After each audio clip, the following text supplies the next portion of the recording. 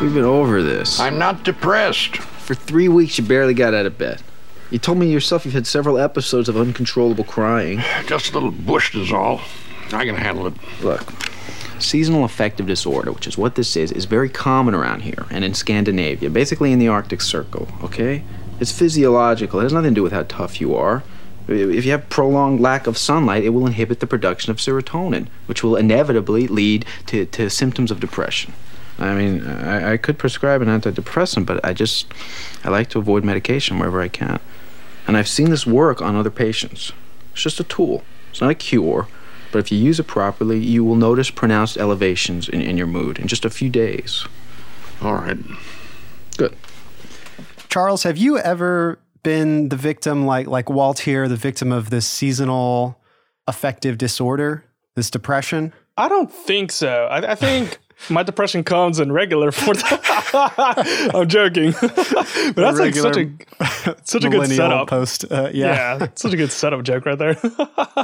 Yeah, no, I'm generally not affected by the weather. I don't think that like a clear overcast day is going to cause me any problems. What about like let's take quarantine for example, like being quarantined inside your house so much. Like I'll just admit that being in quarantine, I think, made me realize just how much of an introvert that I am. And I mean, I'm not going to lie. Definitely there are times that were really tough and like hard to get through, but also left to my own devices, I feel like I might never go out of the house if I didn't have to. I've got everything I need here, which is bad. I recognize that's very bad. Yeah, I mean, it is bad, but also I kind of feel the same way as you. Like, yeah. I did not, there was, I don't know, because it almost seemed like it was turning an us problem into a me problem sometimes. Whenever you would sometimes see posts where people were like absolutely going bananas. And they were just like, I cannot handle this. This is the worst thing that's ever like occurred and everything. And I don't want to downplay the significance of their problem, but everybody was literally doing that. Mm-hmm. Like it was a national lockdown. So it wasn't like a particularly special thing. So I always felt like that was in my mind. I always felt like, all right, you can tone it down just like a little bit. Like everyone's going through the same. Everyone's going to have this same problem. We're all human. It's not like one human being's like, I'm completely fine being locked up in a closet forever. It's like, no, of course not. Like you're going to have somebody that's going to be like, yeah, of course I want to have, see the sun.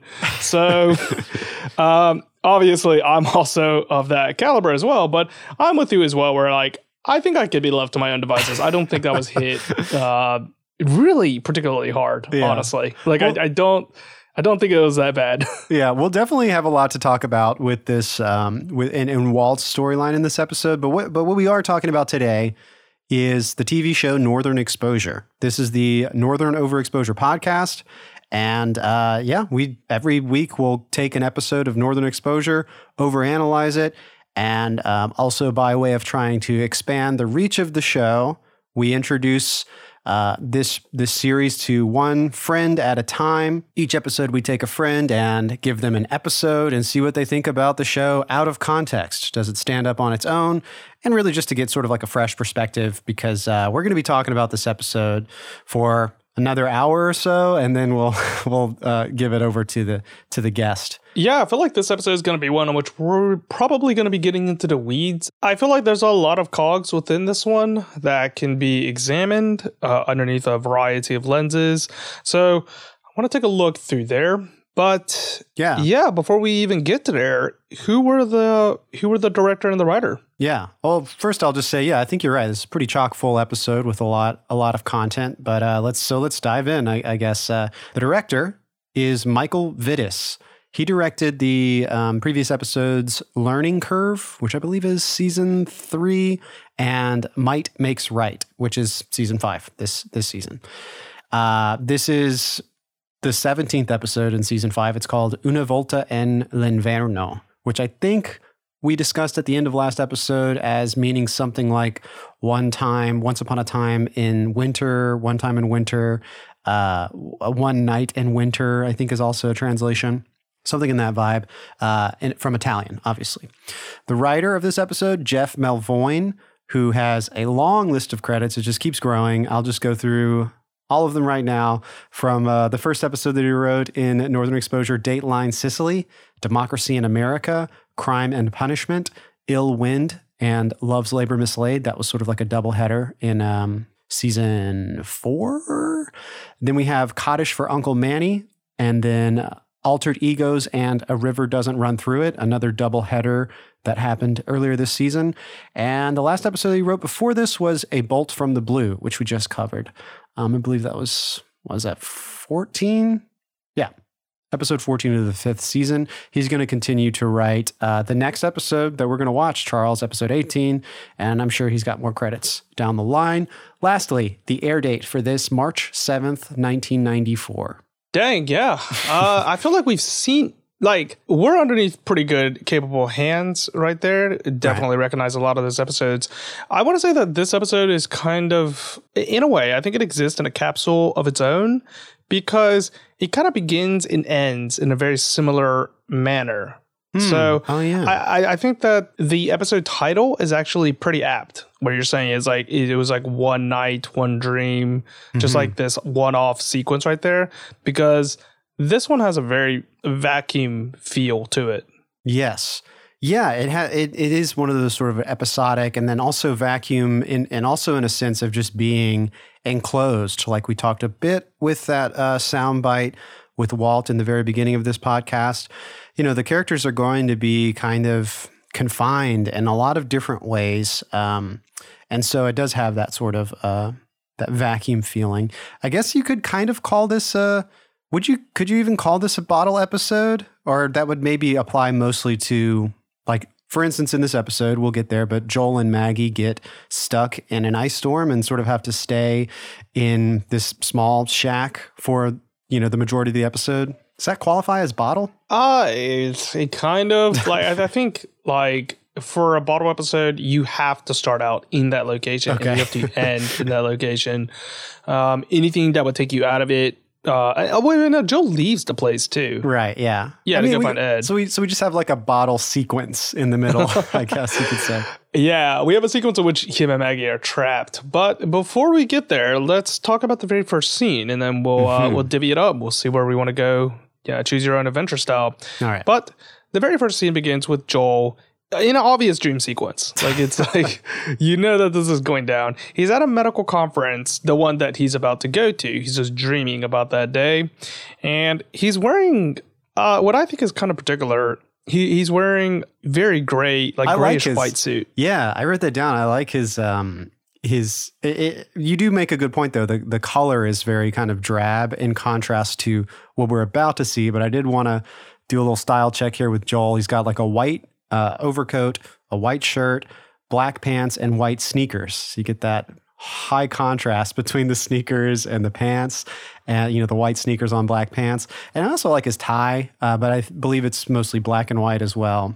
But I think what you're getting to is when he's walking through like this conference hall, assuming in like a hotel, he gets into the banquet room, and it's super like Caribbean themed party where it's pretty much like all women in bikinis. Like there are guys there as well, but like all the doctors here are just beautiful women in bikinis to fit that sort of Caribbean vibe, I guess. I wasn't totally in love with that because the reason why it wasn't because of like some sort of prude manner. It was more that at this stage we knew that like Joel was in a relationship, and I know that you can't control what's happening in a dream. I understand that, but I don't think it was explicitly implying it. But I did kind of get the feel that like maybe Joel was like, oh great, like he's this kind is of like fantastic, ogling or whatever. Yeah. And like to his credit, he really isn't. Right. Like he kind of is just like, oh, okay, like, yeah, what are we having? What are we having to drinks? It might just be like what the scene is suggesting to the viewer, perhaps. Right. So I'm not like totally dogging on Joel. I'm going to say, actually, maybe it's because I'm a little foolish, but I wasn't at first keyed in that this was a dream.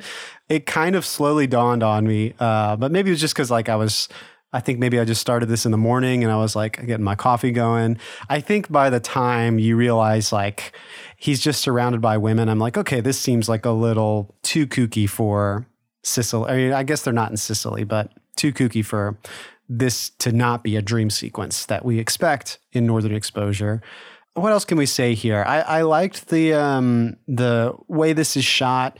It feels like it's kind of just steady cam following Joel around, kind of moving through this entire space. And there might be some cutaways, but I imagine it's kind of like mostly an unbroken Steadicam following shot. We have a steel band, a steel drum band, you know, the guys playing the sort of like Jamaican sounding music.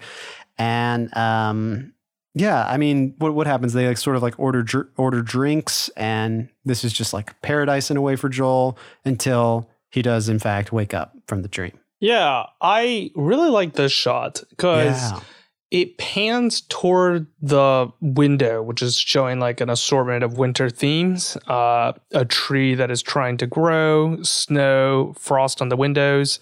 But that pan that it's doing is very well done. Yeah. And then it flips and then it pans onto Joel's face.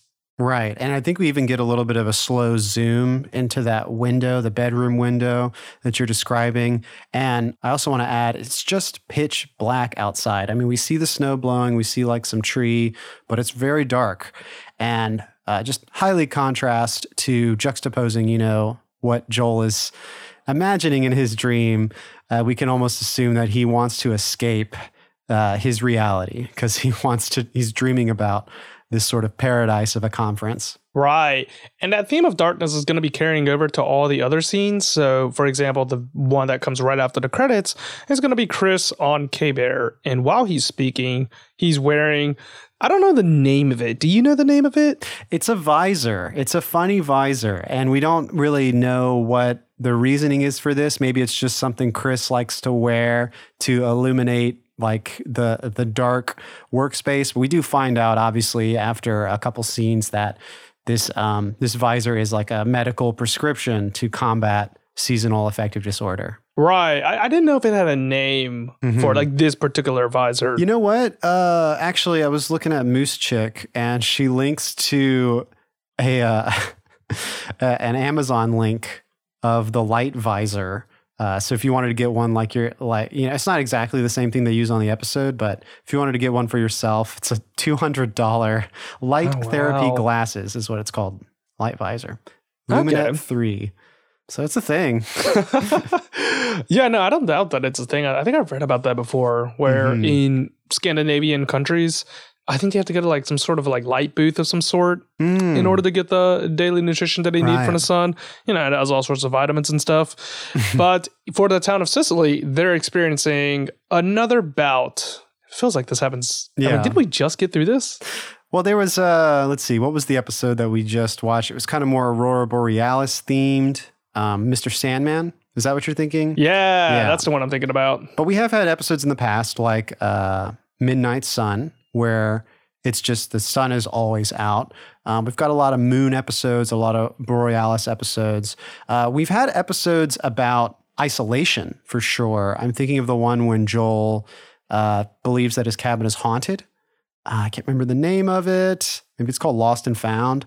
But that kind of gives me the same vibes as this episode. I don't know if we've had like an Eternal Night episode, but we do in this episode. Chris calls this a solar drought in his K-Bear monologue here.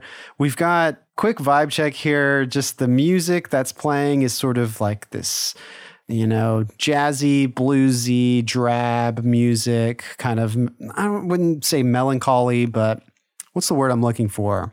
Just, like kind of bluesy sounding. And it's very dark. The snow is blowing, the wind. It just sets the perfect tone for what I would say. This is just kind of feels very cozy feeling because we're inside with Chris, out away from the elements. There may be like, darkness and snow outside, but we're comfortable inside with this music in the booth there.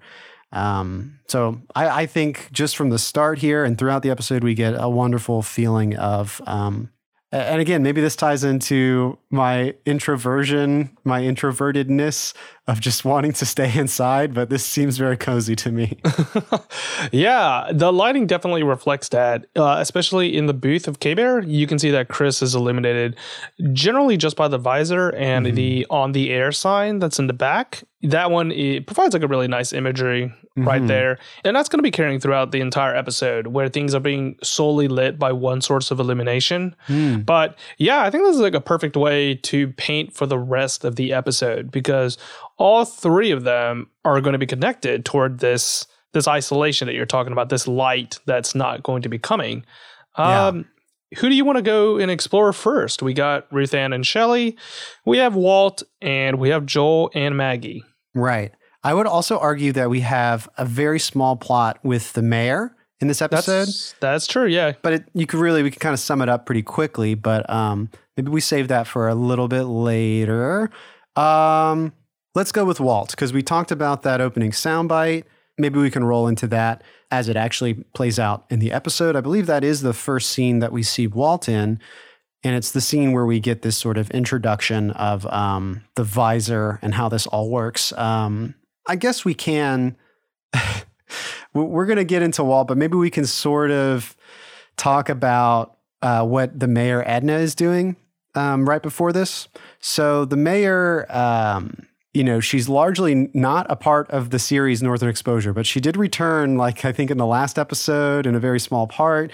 Here, I think she has a bigger role in this episode. I was thinking about this. I don't know if we brought this up last episode, Charles, but just thinking about like why now are they deciding to bring Edna into Northern Exposure? And I think it might be in part to sort of replace this Maurice. He's not in the last episode or this episode. Apparently, we had talked about this, Charles. Apparently the actor who plays Maurice had like actually injured himself. And that's what they say. I think in the last episode, they say that Maurice hurt his leg or something. So he's not going to be attending or whatever. So maybe this Edna character is introduced as a way to fill in for the empty space that is created by Maurice's absence. I like that because it makes the town feel more alive whenever you involve more cast members, and especially with like the mayor. Like that's a big role. Yeah. Like the mayor of the town. Yeah, we need to. I wish we had seen her more because it seems like she's obviously like free to do this because she was in the last episode. She's in this episode. Like, I just feel like maybe there is a lack of need for her character from the writing department. Like they just never really included that. In fact, there are episodes where. Actually, no, maybe I'm coming back on that now because there's an episode, I think, whenever they need the mayor, but she's like not available. So someone else steps in. Obviously, I can't remember the specifics, but I remember I'm like, oh man, I wish Edna actually would have showed up in this episode because they could use the mayor now, or they reference that the mayor's like away or can't be bothered. Yeah. Anyway, yeah. What's going on with the mayor here? Yeah, it's a relatively short scene. Is that we're seeing her be boxed in by these caribou. She's trying to get out. She's trying to get to a certain place. The neat thing, at least in my opinion, on the scene is that she shines a light on the caribou. She shines it with the headlights of her car, her truck, and it doesn't really scare the caribou. they remain in place, and she kind of just gives a shrug, and she's. She is resigned to her fate, but you can tell that like she's gonna try to fight it. Yeah, I can't remember if it's this scene or close after this. I think she's like honking the horn and she's like yelling. Like this is obviously a big annoyance for her. She needs to clear out this whole mess of caribou. But something I really like about this entire episode, but I'm noticing already here, is that there is a lot of moments I think we get with the caribou, but with a lot of moments in this episode where there's really there's a lot of music in this episode, but there's a lot of moments without music and a lot of still, shots where there's no dialogue, no music. We sort of just hear the wind. We hear the sounds of the hooves of the caribou. We just get this very quiet sort of stillness that I can just only relate to this just natural landscape. Yeah. I wonder how they got there. Chris brings it up later in the episode and he suggests that it could be possible that they're just looking for a change of scenery, just like we are, because everyone's like wants to get away from the eternal darkness. So, but anyway, the reason why I wanted to bring that up before hopping into Walt is because these caribou sort of serve in a way as a bridge between scenes, and it sort of unites all of Sicily and kind of joins these storylines together. I mean, the caribou aren't everywhere at once, but it seems like, for instance, when we're going to Joel's office in this scene, the deer are running by outside. So they kind of like bring the story with them. And we follow now to Joel's office where he's fixing Walt up with one of the visors. And we basically that soundbite that we just played, he's talking with Walt about how this can help. I think it's interesting that he says he could prescribe antidepressants, but he wants to avoid medication when he can. That seems maybe like not the rule of thought that is represented today. It seems like doctors maybe over medicate, but I don't know. That's the way they're depicted now, I think. Yeah, definitely with Oxycontin, but that's a very heavy subject. Yeah.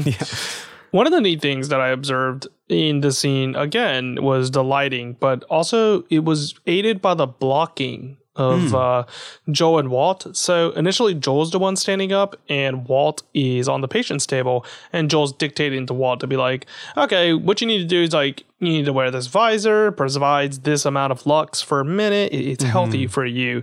And then once Walt accepts it, and he's like, okay, he gets up, and then he moves on the side of where Joel is, which is where the light source is at. There's a light at the back. And that's like the only source of illumination. And the camera is always capturing it. And then Joel sits where Walt is at. It's not like there's like a power dynamic flip or anything like that, but it is telling that like Walt's kind of accepting of like what's going to happen. So like that's why he gets up. Yeah. And then he blocks over to where the light is. It's like stepping into the light. Seeing it from Joel's perspective. Right. He says that a lot. What's that? Stepping into the light. Like he like literally says that. Well, the next scene we get with Walt, we can just really see that he's loving this visor so much so that he's already burnt out one of the bulbs. Like he comes back another day or later to the office, and he's got to get with Marilyn to get him a new bulb for the visor. She says, you're not supposed to wear this out in the snow because the moisture from the snow it's probably what happened to the visor, probably destroyed the bulb. She also warns that you're not supposed to drive with the visor on. She's kind of warning him against all these things. And we can see from this interaction that Marilyn is pointing out basically that Walt is already abusing this visor. Right. Marilyn's also bathed in a lot of light. She's brightly lit, and then Walt steps out into the darkness with his visor, and that's going to be his sole source of illumination right there. Singing a little song. I'm guessing it's called Polly Wolly Doodle. Yeah, Polly Wolly Doodle. Yeah, it's pretty good. It's just I don't know. That's just one of those like old fashioned songs, right? Yeah. Have you never heard that? Have you heard this one before? No. Have you? Really? Oh. Yeah, no. Seems like something I heard as when I was like a kid, like a nursery rhyme or something. All right. Well, what happens next with Walt? He's talking to Chris in the brick. Do you remember this scene? He's talking to Chris about deficit financing. He goes on and on about, I was hoping maybe you'd have some knowledge in this area, but whatever Walt is saying, Chris has no idea what's going on. He's like, what are you even talking about?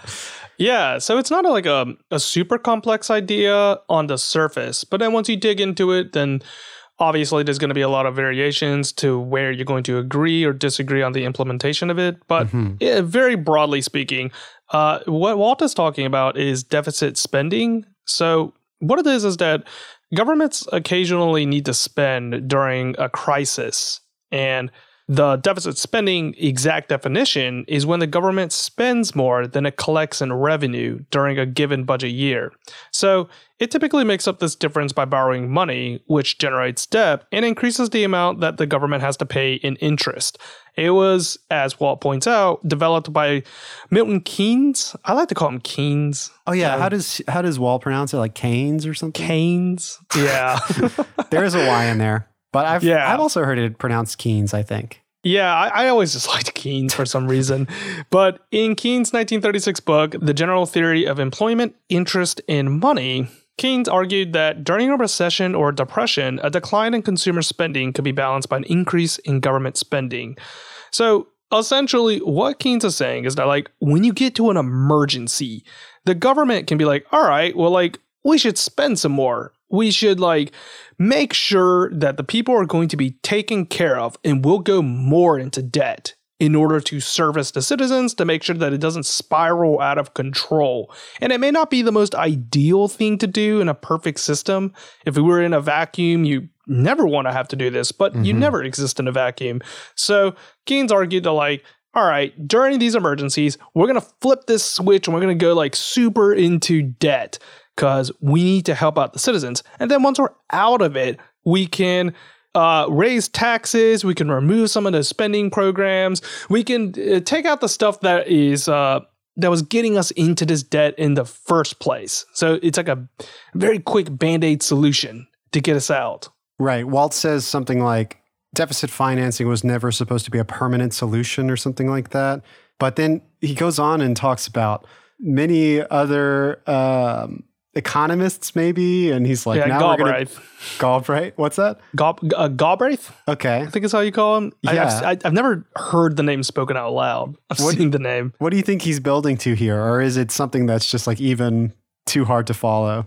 It's not particularly too hard on what he's trying to say. So, like, he is correct that it was not intended to be a permanent thing, and it can be a permanent thing, because if it was, then you would just spiral out of control just in the other direction.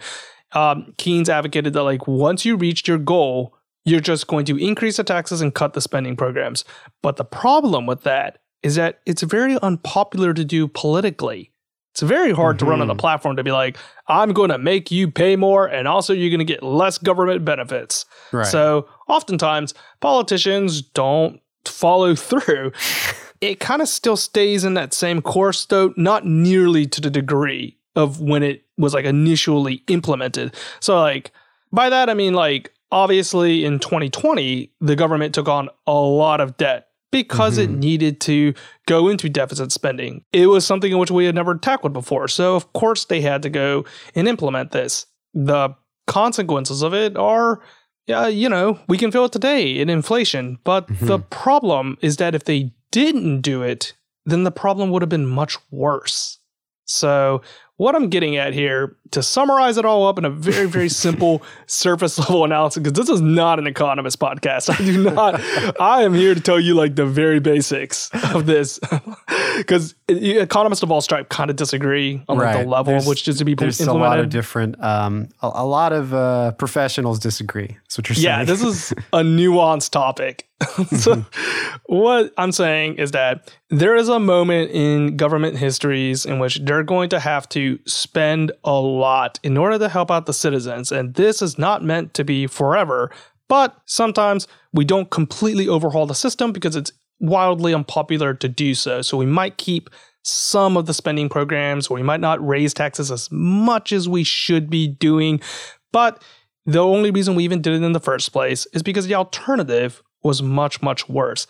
I think that there is actually something to be said in this statement that the alternative is much worse that can be played into the episode. And I think in some roundabout way, Walt saying this line does have subtext.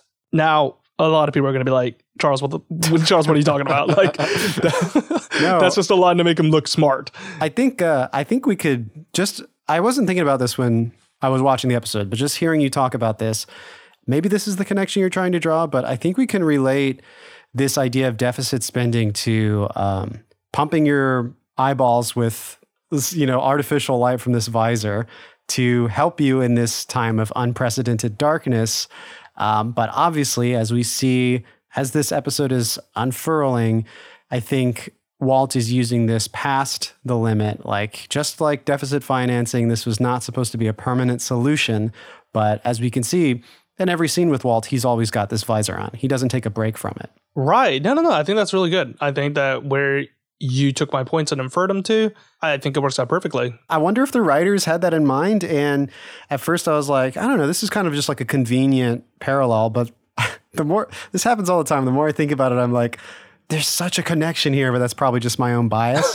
And I'm like, the writers knew what they were doing. I think that like, if you take into account the background of the writers, there could be something there. What I mean by this is that like in the 70s and 80s, there was a high rate of inflation, and it was underneath Jimmy Carter's administration. Mm-hmm. That thought of rising of deficit spending could be playing into their mind right there. Yeah, like this is kind of, they've lived through it at this point. So it might have like trickled in there for sure. But so while Walt is talking with Chris about all this economics, Edna walks into the brick. She calls attention to everyone there. We've got to do something about these caribou. And, everyone's pretty just kind of bystander here. Like they're just like, I don't know what you want to do about them. I think Marilyn even says like, live and let live. Like, don't bother the caribou. Walt has some ideas though. His idea is to blast them with 100 hertz tone, just like a low bass frequency, as loud as he can, and get them like, running away. I think Edna has a similar idea. She wants to get some four-wheelers together and bang some pots and pans, just make a lot of noise and spook them. Yeah, and then he like gets into Shakespeare, starts quoting some heavy stuff right there. Henry V or whatever. He's like, everyone into the breach, or once more to the breach. Yes, that one. And Chris gets up and goes and talks with Holling, and they have a little side conversation. They're like, is he like dipping into the Aquavit, which is some sort of like, it's a distilled spirit that is usually made in Scandinavia. It's distilled from grain or potatoes and flavored with a variety of herbs. And Holling says like, no, he's just been drinking root beer right there. Yeah, it's interesting because they're like, hey, what's going on with Walt? Marilyn says like he's abusing the visor, but it's obviously the visor. Like they pan over to Walt and you can just see him. He looks crazy with the visor on. I know everyone uses, probably a lot of people in Sicily are using the visor, but I think it's just kind of obvious. Yeah. It's like, what could be causing him to do that? It's like, what do you think? What do you take a wild stab in the dark? Let's see what happens. I also love when Walt is quoting Henry V. Everyone's reaction again is just like silence. And Edna's just like, well, come on, aren't we going to do something about this? It's just, I think just this whole scene is so weird that you really can't do anything about it. Just kind of let it pass over you. Like no one says anything in response to Walt's outburst. Edna's finally just like, all right, I'll just do it myself. I didn't become mayor to win a popularity contest. I'm just going to make this happen. Yeah, well, this is kind of carrying forward into the next scene with Walt, because Holling's coming over to his own house to kind of see what's up, to kind of diagnose the problem of what's making Walt be so uncharacteristically un-Walt. He goes in and Walt talks to him about what's playing on the stereo, and he's saying like, oh man, like listen to this jazz musician. He's so much more better with his left hand than that other person. I didn't know this until I looked it up, but I looked into Walt's Wikipedia page, the actor's Wikipedia page. Okay. It is... What's his name? Do you know how to pronounce his name? Yeah, what's his name again? It's a cool name. What's it? Moultrie Patton? Yeah. Okay. I looked into Moultrie Patton's Wikipedia page, and I have two things to say on this. One, he actually is a jazz musician. Oh, wow. Yeah, he's kind of speaking from experience.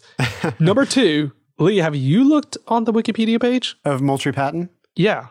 I know I have, but I did not know. I obviously haven't read it all because I did not know. I'm going to look this up. No. Go to his Wikipedia page right now, man. One sec. Look at his picture. It's the, are you talking about the headstone? The tombstone? Yes. I've never seen that. Have you seen that, man? It's like, I want to know more about Moultrie Patton, this actor that I like. And like the first thing you see is like, he's dead. It's like, what? This is what you want to know about him. He is dead. Who approved this, brother? profile picture, man. It's just his tombstone. If you Google him, there's a nice picture of him kind of leaning against a piano. He looks pretty slick. I think he looks lovely in that. I don't know why they went with this one. They went with this, like, come on, man. How is that even appropriate? It's the most current picture they have of him is go to his grave and snap a picture of his grave. That's most current. That's got to be changed. There's no way that's like, how did they improve that? You know what would be funny? It's like he died in 2009. So he was 89 years old. He died in 2009. But if that picture was like grave at Arlington National Cemetery, because he was a World War II vet. But it'd be funny if the subtitle was grave at Arlington National Cemetery, and then they put the date on it, like 2019 or something. It's like he died in 2009. I just think it's messed up that they don't have his actual picture there. I agree. Oh my God. That was the biggest draw for me on that Wikipedia page. Wikipedia portraits are kind of bad a lot of times, right? They really no. Okay. So like my understanding of it from my recollection is that it can't come from the person itself. Like, I think the profile picture has to be submitted by like someone that has like no affiliation with the individual, and it has to be like out in the public space. More like journalist photo or something. I've seen some ridiculously 144p quality photos for people like famous. Like, I think for a while, Benedict Cumberbatch had like the worst I've ever seen. Like, it was on like someone's phone camera. I think it's wild. Hey, sorry, this is really dumb, but one of my favorite Wikipedia photographs. The picture on the Wikipedia page for Clark Peters. He's a actor from The Wire. Clark with an E at the end. It's just I don't know why it's so funny to me because he looks a little strange in that photo, and he's a good looking guy. He's a cool looking guy, but in this photo, it's very. Just the eyes, the way he's looking at the camera. He's got a bandana over his head. Yeah, that's not right. It's kind of creepy. That's not a right photo. Come on. It's not very accurate. Oh my Lord. It's very funny to me though, that photo. But back to the scene. Oh, go ahead. No, I'm just going to say that photo's from 2010, man. Right. That's 12 years ago. Yeah. Like, there's been no other current, gosh. I could update this for sure. He was in Da 5 Bloods in 2020. Like, I'm looking at, like, his, he's been acting still, so. Yeah, no, it's not like he's not out there in the public sphere. Like, people can get better photos of him. Whatever. So what's going on in this scene is that Holling's taking a look at Walt, and he's trying to see what's going on with him. You can kind of tell that Holling knows that like this visor's kind of bad stuff. Now to Walt, he says like, "Oh, this is fantastic! Like I have finally seen the light. My neurons have been activated. This is the thing that I needed to make me feel alive." This is maybe one of my favorite moments in the episode. Walt is talking about how his temperament has changed, and not only like does he feel more energized, but he's become a better person because of this visor, which sounds crazy, but I really, really love this monologue that he gives here. I would play it, but there's obviously the Gene Krupa music in the background. He says, "I never told this to anyone, but I used to. Every winter, I used to kick my dogs. Old Prince would hide at the sound of my footsteps. Now look." And then we get this really good simple like shot, a cutaway shot. It's just the dog chilling there by the fire, just laying there. He kind of looks up at them because he knows they're talking about him, but he doesn't really know. He's kind of like none the wiser. He's not really sure what's going on. Just a really effective shot. And then cutting back to Walt, he says, "Those dark days are gone, Holling. I'm seeing things in a whole new light." Yeah, we can tell that this visor is really weird, that Walt is probably going to burn out. Like, this can't be healthy. But I just love that this scene offers sort of an argument for this idea that, you know, he's got this deeply ashamed secret that he knows this dark side of him that he's able to overcome now. He can bury that shame and be prideful that he's like improving as a person. You know, that it sounds really good. I guess we just don't know what all else is happening with the visor. Like, it's making good happen, but also Perhaps like with the deficit financing, maybe we're going a little too far with that. No, I tried to connect it all, and I felt like that I got lost in the thread a lot. Like I couldn't take a hold of it because what's happening here is that the weather is causing them to do this. And they're trying to find some sort of silver lining throughout all of these problems. But you wouldn't need a silver lining if you were already living like a really sunny, glorious day. So Yeah. to Walt, he's saying like, oh, I'm wearing this like visor and it's great. It's making me see things in a whole new light. But he wouldn't be wearing this visor in the first place if the weather wasn't causing him to have this. But as we later see in the next couple scenes, we'll see that like that's not necessarily a good thing. So it's like it's really complex in my opinion. Yeah. Like I don't really know where I'm going with this idea. I don't know if it's like I'm incapable of putting together my thoughts, or if like maybe the script was a little bit like if it was meant to be subtextually analyzed, it was also kind of going in that direction. I don't want to blame the script too much though, because I felt like it was pretty well written. I don't take umbrage with this. Yeah, I think the intention of the writing in this episode is it's not like they're trying to give a solution to this problem of depression. Like how do you live in darkness, whether that's environmental darkness or emotional darkness. I think they're just trying to show that it's complicated. Like you're saying, like there's not always an easy solution to it. And sometimes even the easy option, like the visor, can backfire. Yeah, I think that's going to be carried over into the next scene, which is where we're back at the brick and Walt and a unnamed person. I don't think do we know this person? No, I haven't. Apparently he's plowing. He's the street plow here, but I don't think we've seen him before. Yeah, he was plowing the streets and Walt apparently almost swerved to hit him. Walt claims that he saw a caribou, but the plowman says like, no, there was no caribou. So we can infer that the visor is causing him to see things that aren't ordinarily there. It's like too much light. It's kind of blinding him. Mm-hmm.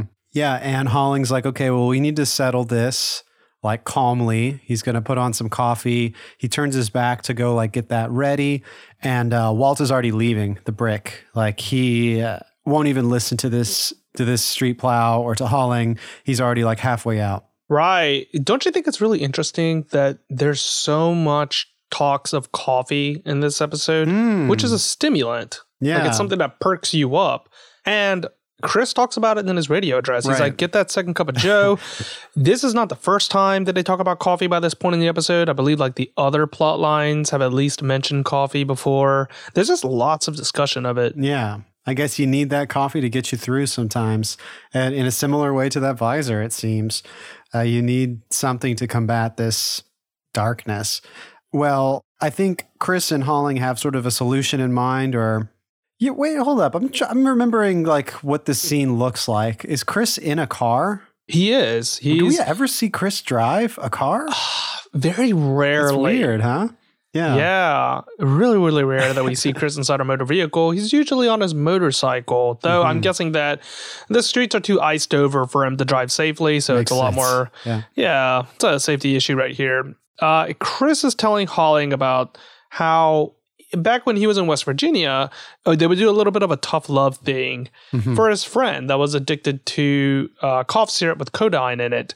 And he was saying like, yeah, we would like forcefully make him do this. I think he said like they took out his arm or something. Well, yeah, they kind of talk about how they had to do an intervention, and then it's like, did it work? And Chris says, well, we had to break his arm because he went for the gun, but he came around after that. And so, Holling's like, oh, I see, tough love. And it seems like from the end of that conversation that they're all planning to go beat up Walt. They're like, we got to go kick his ass and steal that visor. Yeah. If it comes to that, Before we go into the intervention, let's get back toward the mayor in her short little adventure. We're back in daylight now. It's one of the rare hours in which they're having daylight, and the caribou is still congregated. But this time, the mayor has a little solution of using this hay, I want to say. It's some sort of feed that the caribou like. And she's riding in the truck where the hay is at, and she's going to, drop a little bit of the hay and attract their attention and just basically carrot on a stick approach. Just literally guide them out using this hay. Yeah, and it does seem to be working, actually. I found that was interesting because at first Edna was talking about banging pots and pans and maybe being more of an aggressor to push them away. And this solution that she's come up with is actually drawing them closer to follow after, she's leading them away, but she's not doing it by pushing them. She's attracting them to, another locale where she won't have to worry about them. What do you think two questions. What do you think, about this solution? It's definitely contrary to what what she said she was going to do. But also, what do you think about, what does this caribou represent in this episode? So I think there is a discussion of man versus nature going on here, because a lot of them are going up against a seasonal associated disorder right there caused by the lack of sunlight. There's a winter storm that's trapping Joel and Maggie. The caribou themselves are products of nature. They live out in the wilderness, and that itself also impedes Edna in her quest to get to point A to point B. So I think that there is that angle to look on. I think that another way of looking at it is on a surface level, it's another byproduct of the sunlight. It's affecting the wilderness's brainwaves, their wavelength, and they're things aren't natural. They aren't the way that they're supposed to be, to the point that even the wilderness is acting up. Yeah. Yeah, for me, I was thinking about that. I was like, this is such a great connecting thread for all the plot lines. But I mean, it's not cheap. You got to get a lot. You have to have a reason, I think, if you're writing this. I'm sure they might say in the writing room, okay, we got to cut the caribou. That's going to be too expensive. But the writers might be like, okay, here's this is why we need a pack of caribou. And yeah, I think I agree with you. I think it's sort of this representation of nature. To me, it's just a bigger physical embodiment of this idea of the obstacle of winter. We see snow, we hear wind, but with caribou, you can't miss it. They're all up in your business. And this is a great way of showing how this winter, interminable winter, is really in the way of a lot of things, especially for Edna. And we're trying now, I guess Edna's trying now to, I don't know how you would exactly, there's probably many ways to read into this, but I just found it was interesting that she doesn't try to scare them away. She instead does this sort of, this trick of luring them. Yeah, I don't know how you would figure that, but I like it. Yeah, I think that is a very interesting observation where you said that this would have been a very costly operation for them to do. Mm-hmm. This would have immediately been the first thing to cut if it was a budget reason. Mm-hmm. They would have been like, oh, yeah, that's way too much. So you're right that there's got to be some sort of reasoning behind this, whether it's literal or subtextual. I guess you could also argue it's come on, this is Northern Exposure. We need some moose. We need some caribou. That could be her argument. And they might buy it, because people love the moose. Well, speaking of something in the way, we see that with Walt in his intervention. So we have Chris Halling, and do we know guy? Yeah, they don't say his name in this episode, but we have seen him before. I went back and looked at it.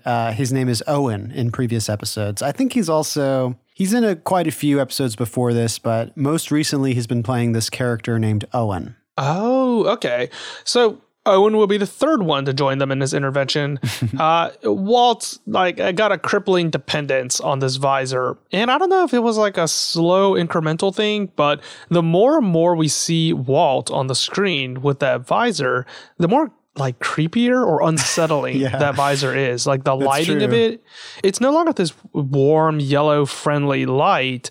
It's this very sterile, harsh, fluorescent white. Yeah. Just a harsh glare that's appearing on his brow. I almost wonder too if part of it is his performance. Walt has some sort of droopy eyelids, but we see maybe later in the episode, but we see throughout the episode, he's got his eyes wide open in some of these shots. Maybe he opens them more and more as the episode goes on, but that's pretty stark and creepy to look at.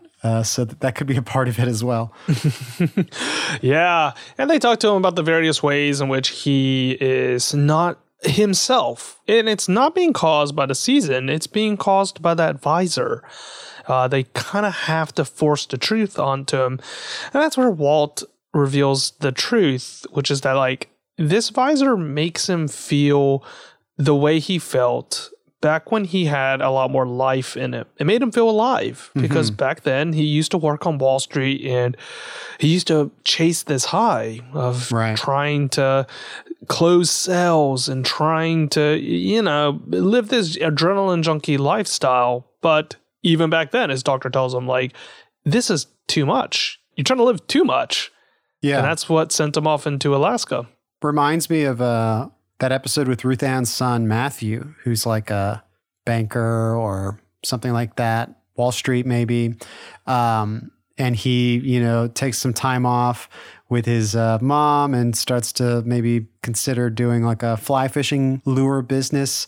But, secretly he continues his same practices of trading stock or whatever.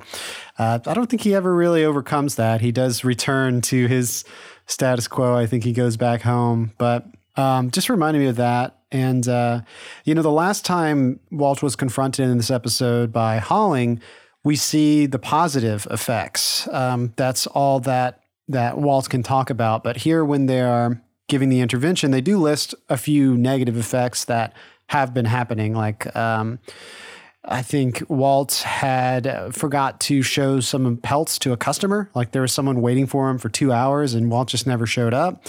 Walt was like, no, I was busy repairing a carburetor. And someone else saw Walt chopping wood without gloves while it's 20 degrees below, freezing outside. Holling's like, you got to wear proper protective clothing. Like, that can kill you if you don't do that. Like, what are you thinking? They cite some actual examples of like how this is bad. And you're right. Yeah. Walt relates it to his sort of addiction he had on Wall Street. And I think it's a pretty sad ending that we get after this, but it's a good, I like the ending, but for this storyline with Walt. Yeah, so the very last time that we see Walt is going to be in Fleischman's office. He's having a talk with Marilyn, but this time they have like this supervision of his use of time, of how he can use his visor. So he's wearing the visor for, I don't know, I think it's like 20 minutes or something like that. He says 15 minutes yet? And there we go. There's kind of a pause, and then Marilyn's like, all right, 15 minutes over, and she takes it back. Yeah, and it's like much more just controlled. Mm-hmm. She keeps it under lock and key. Like, she literally puts it in the drawer and locks the drawer. Yeah. And then Walt like walks out defeated. There is no like happy spin to it. It's not like Walt comes to a realization, some sort of like deeper epiphany. He ends the episode by, he comes in from the dark and he leaves out in the dark. Yeah, exactly. He's it almost seems like he might be just as crushed as he was before he got the visor. But I was thinking about that and I was like, it's very sad ending. Like, what is this supposed to mean? For me, my takeaway from that ending is the seasonal thing, this winter, is not supposed to be easy. Like, it is hard and you can work through it, but it's going to be bit by bit. Like, you get 15 minutes at a time. It's not just something where you can zonk out on your visor and get through the winter. You're going to have to struggle with it. Yeah, that is a great take. I really like that. There's an incrementalism attitude right there that you're saying that, you can't wholly rely on one device. And, at the end, that thing is simulated light. It's not real light. Mm-hmm. So just relying on that obviously cannot be a substitute for the real thing. And I think we can tie this with Edna in the Caribou, because the very last scene we get with her, this is after she's kind of lured them away with all that hay and feed. We see Edna exiting her house, going to her car, and the caribou are there. They're at her house again. So, what's going on? She just can't beat it. The caribou, it's pretty again, a very quiet and still scene because we just get a shot of the caribou looking at her and then a shot of Edna just kind of staring at them. She doesn't react the same way she did at the start of the episode. Like she's not swearing at them or like honking or cursing, get out of the way. It's a failure, I think. It's not a happy ending. Like she failed in her mission, but I think she just, for her lesson here is just like she learned to accept it, or she learned that no matter how hard she wants to try, nature's going to follow its own rules. Like she can't really do anything about it. Right. I think that's a good way to encapsulate her own plotline right there. I feel like the other two plot lines, they're not like completely void of what's happening on here, but I feel like they kind of a little bit more belong to each other. Yeah. But yeah, let's go into them. Let's talk about Ruth Ann and Shelley. Yeah. So let's rewind back to the beginning of the episode where we're having Ruth Ann also wear the visor. She's in her store and she's trying to pick up on Italian. She's trying to learn it so that she can read Dante Alighieri's The Divine Comedy in its original language. I know that you know this because we had the same English teacher, but previous guest on the podcast. Yes, Ms. McFarland. She told us this fact. I always thought it was super fascinating. The reason that Dante wrote the Inferno in Italian is because he wanted everyone to be able to read it. He wanted to make sure that his scathing words were available to everyone. And it wasn't as opposed to like Latin or something is what you're saying? Yeah. Like the Latin, which was like, the higher echelon of society was, reading from there. He also was the reason that like is one standardized version of Italian spread across Italy. So he primarily used a Tucson dialect, which would become the standard literary Italian. So that kind of like unified and forged everything into one universal thing. So like everybody can kind of get together on the same page, which is kind of useful. And, it worked out in his end too, because he wanted everyone to be able to read what the, kind of stuff he was talking about. Popularizes his work for sure. Yeah. For those of you who don't know, the Inferno is basically, he would like write in real people. Like he just did not like them. He was just like, oh, screw this guy. He's in hell on this level. Yeah, he's like in the 5th level of hell. I've put this real life person in my book. That's funny though that, he wrote it in Italian to have a wider audience. And now today, or at least in this episode with Ruth Ann, I think a lot of people are like Ruth Ann where they want to learn Italian so they can read the original Dante. Is there any book like that? Or Charles, I know you kind of, would you say you speak another language or at least partly? I definitely can't read it. I'll give you that much. Okay, wow. Absolutely cannot read it because reading Chinese and speaking Chinese are two different things. Like, I'm sure you know this, but like Asian languages rely on characters. Now, Korean has an alphabet, but in Chinese they don't. So literally every single word is its own thing. So like a drawing or something. Yeah. So you got to memorize every single character to know the words, to read it and understand it. Now you don't need to do that for speaking because obviously you don't have to visualize it. So yeah, I can't read Chinese, but I can somewhat understand it. Like I can speak it, but here's where it gets really complicated because in Chinese, it is standardized underneath like two quote unquote main ones, Mandarin and Cantonese. The big thing about this is that like a lot of people don't realize this, but oftentimes people will ask and they'll be like, oh, do you speak Mandarin or Cantonese?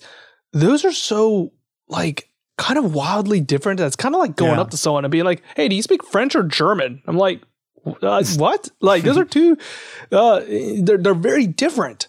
So just within Mandarin, there is like a whole subsection of dialects of which one will make zero sense to another one right there. They are standardized underneath Mandarin, but like once you get into the dialects, Sichuan, Hong Kong, Taiwan, it doesn't matter. All of those, you just can't understand it. It's vastly different. Yeah, vastly different right there. So yeah, I do speak Mandarin Chinese, but I can't even understand Taiwanese. Oh, wow. Yeah. I was thinking about this, like I know a little bit of Spanish and some French, pretty decently. And I was trying to think like, is there a book that I would want? I don't remember why, but a while ago, a long time ago, I was like, oh yeah, if I ever learned Spanish, I could read Don Quixote by I was going to say that one. Yeah, because I Don know Quixote de la that's Mancha. that's one that's like you got to read it in the original Spanish or something. Yeah, I don't know. Do you have any works like that? No, absolutely not. It's I'm hard okay. I enough to don't read need a it. language. It's hard enough to read it I'll in read the English. translation. Yeah, I don't mind. There are some pretty good translations I feel like that I've read for like Greek mythology, obviously. But yeah, I don't know. Even just reading normal sentences in another language can sound kind of poetic because I don't know. It's just like it uses a different part of your brain, and it's like, oh, this is such a clever way of saying it, but it's just because like in English, we form our sentences a little differently than other languages. Every language might be different. So it's just a new way of approaching this idea that you want to write, but you structure it in a different way and you use words that might sound more interesting, I guess, not just the plain Jane English that you're used to. I don't know. So anything could sound good to me. No, I totally get what you mean. Like, I know that particularly for like Japanese, they don't structure it in the same way that most of the other languages do, which is going to be like a verb, adjective, noun type of thing. So like you would say like, I went to the store.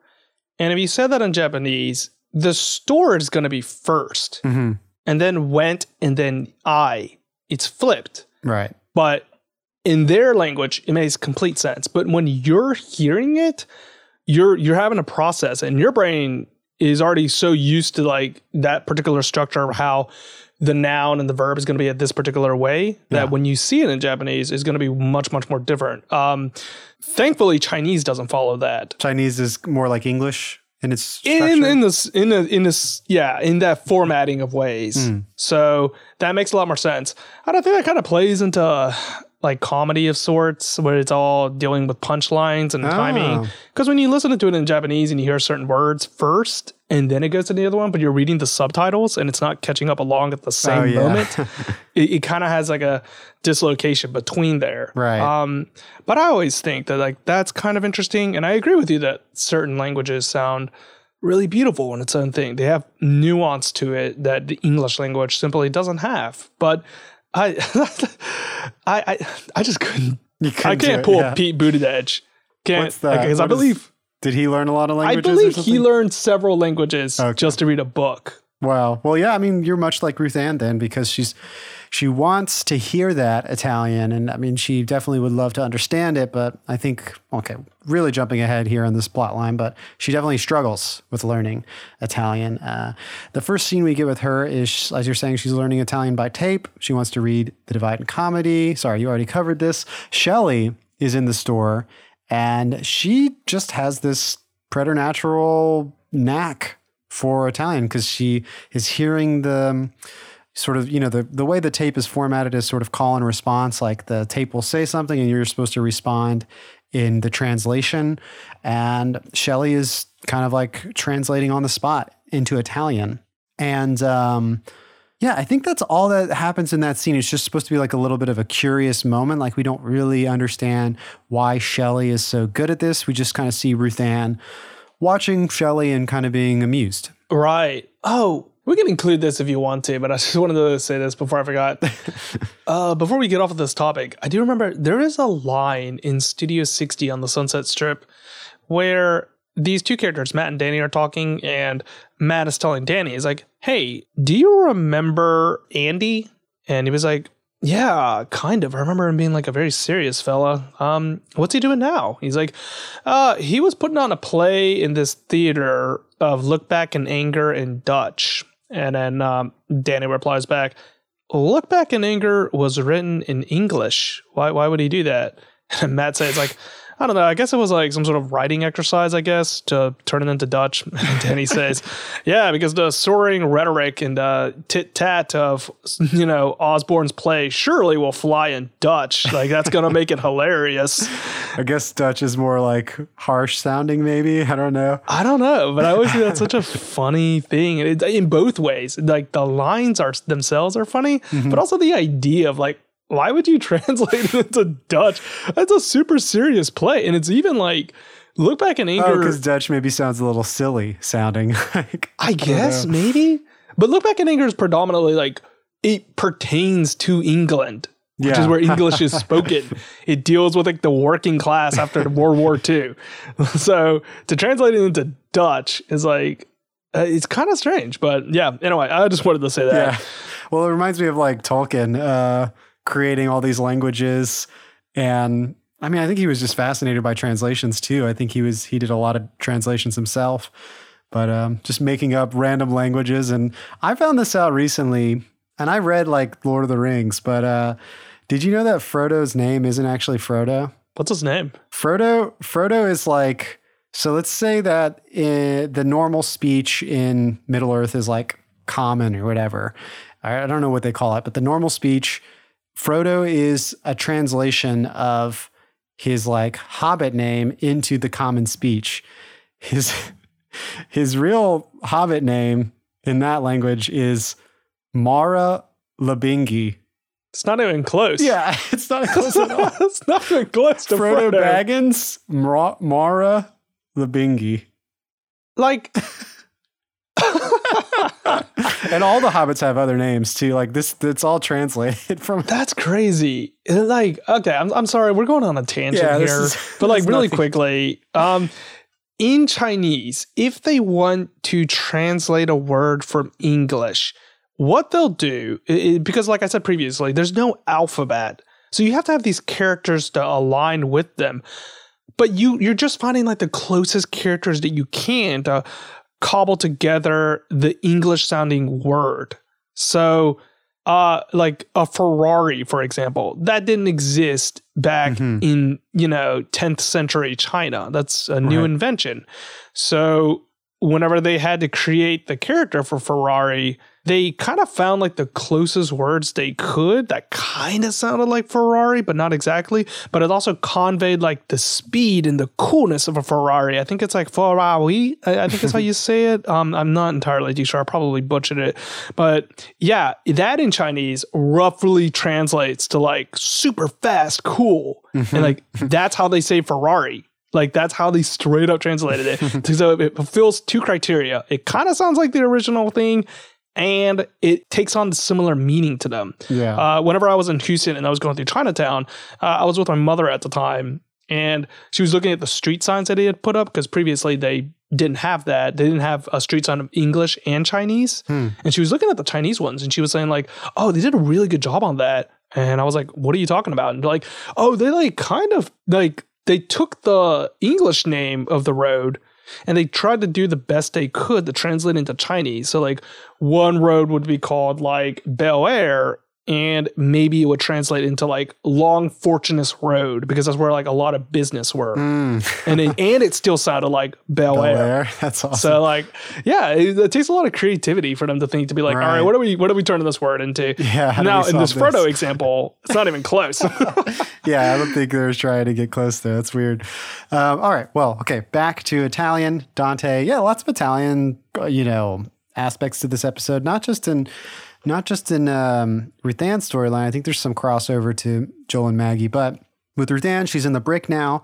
Shelley whipping up some food and stuff. And Shelley, again, is kind of chiming into Ruthan's Italian practice. And we learn here that Shelley knows Italian because in high school, one of her boyfriend's parents, Mama and Papa Innocenzi, she says, they only spoke Italian. So she really hit it off with them and she learned a lot from them.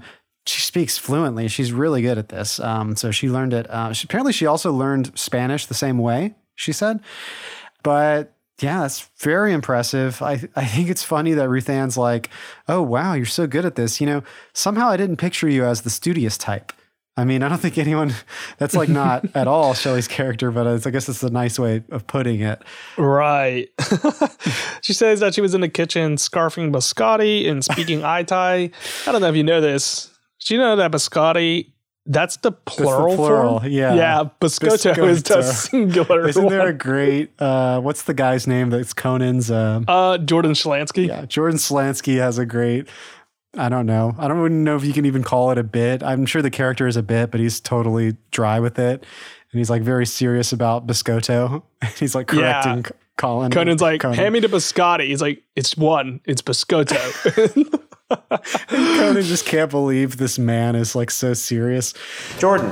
Hey. Conan O'Brien here. First of all, your office is a mess. Okay. This is disgusting. Have you been on Hoarders yet? You have an espresso machine here. There is an espresso machine here. What's the difference between what you said I don't and I have said? it. Pardon me? I don't have it. It's here. Doesn't mean I have it. What do you mean? I don't understand. I use it, but I don't have it. Have it implies that I own it. I don't own it. Oh, you don't own it? No, I don't own it. Who purchased the machine? You actually own it. You purchased everything in this office. I did? Yes. Did I buy you this Italian almond biscotti? No, that was free. This is a free biscotti? Yes, biscotto. Pardon me? It's a biscotto. Biscotti. That would be if there was more than one. There's only one. Great character there. But yeah, we got a study buddy pairing here because Ruth Ann says, hey, would you help me like practice? This tape is like can be pretty boring. So it'd be really nice to practice with someone who actually can like speak it and it's like a real living character. Right. And the next scene, we're going to see them in Ruth Ann's home. Oh, wait. I think this is in Shelley's home. Because this is Shelley's home? I think we see I could be wrong, but I do know that whatever the exterior shot is we get right before this, the caribou are there. So it's another link with the caribou. Oh. So could be Ruth Ann's house, could be the break, but we got the caribou following them there. Okay. What they're learning from is like this little like book of sorts. It's one of those things that you see in like back when we still had them, like travel agencies. Yeah. They're like, learn how to speak Italian or something like that. Mm-hmm. So they're trying to learn, and Shelley's rattling it off to Ruth Ann. Ruth Ann is having great difficulty catching up and comprehending what Shelley is saying. But then Shelley realizes like, wait a second, there's like 6 pages missing from this. This is unheard of. This is ridiculous. She gets on the line and calls them, which I don't know how she did that. Because that is a long distance call. Right? Yeah. Yeah. Because, she actually brings up the point. Ruth Ann's like, well, aren't they like based out of Milan? And Shelley's like, yeah, they're probably waking up right now. I'm sure that the cost of, she calls up the company and like is basically in Italian very fluently, sort of complaining to this customer service. And they're going to send like a new course book or whatever. So, she gets another course book for free, but I bet the cost of that long distance call, I didn't even think about that, might even exceed the cost of another book too. I don't know. Oh no, it's super expensive. Like from the way my parents used to do it was that, okay, this is super archaic. And I think you kind of still have to do this if your phone isn't equipped for long distance calls. They had to go to like the local gas station, and at that gas station, you can buy these cards. They look like credit cards. Yeah. And they're long distance, they're filled up with like a certain amount of minutes.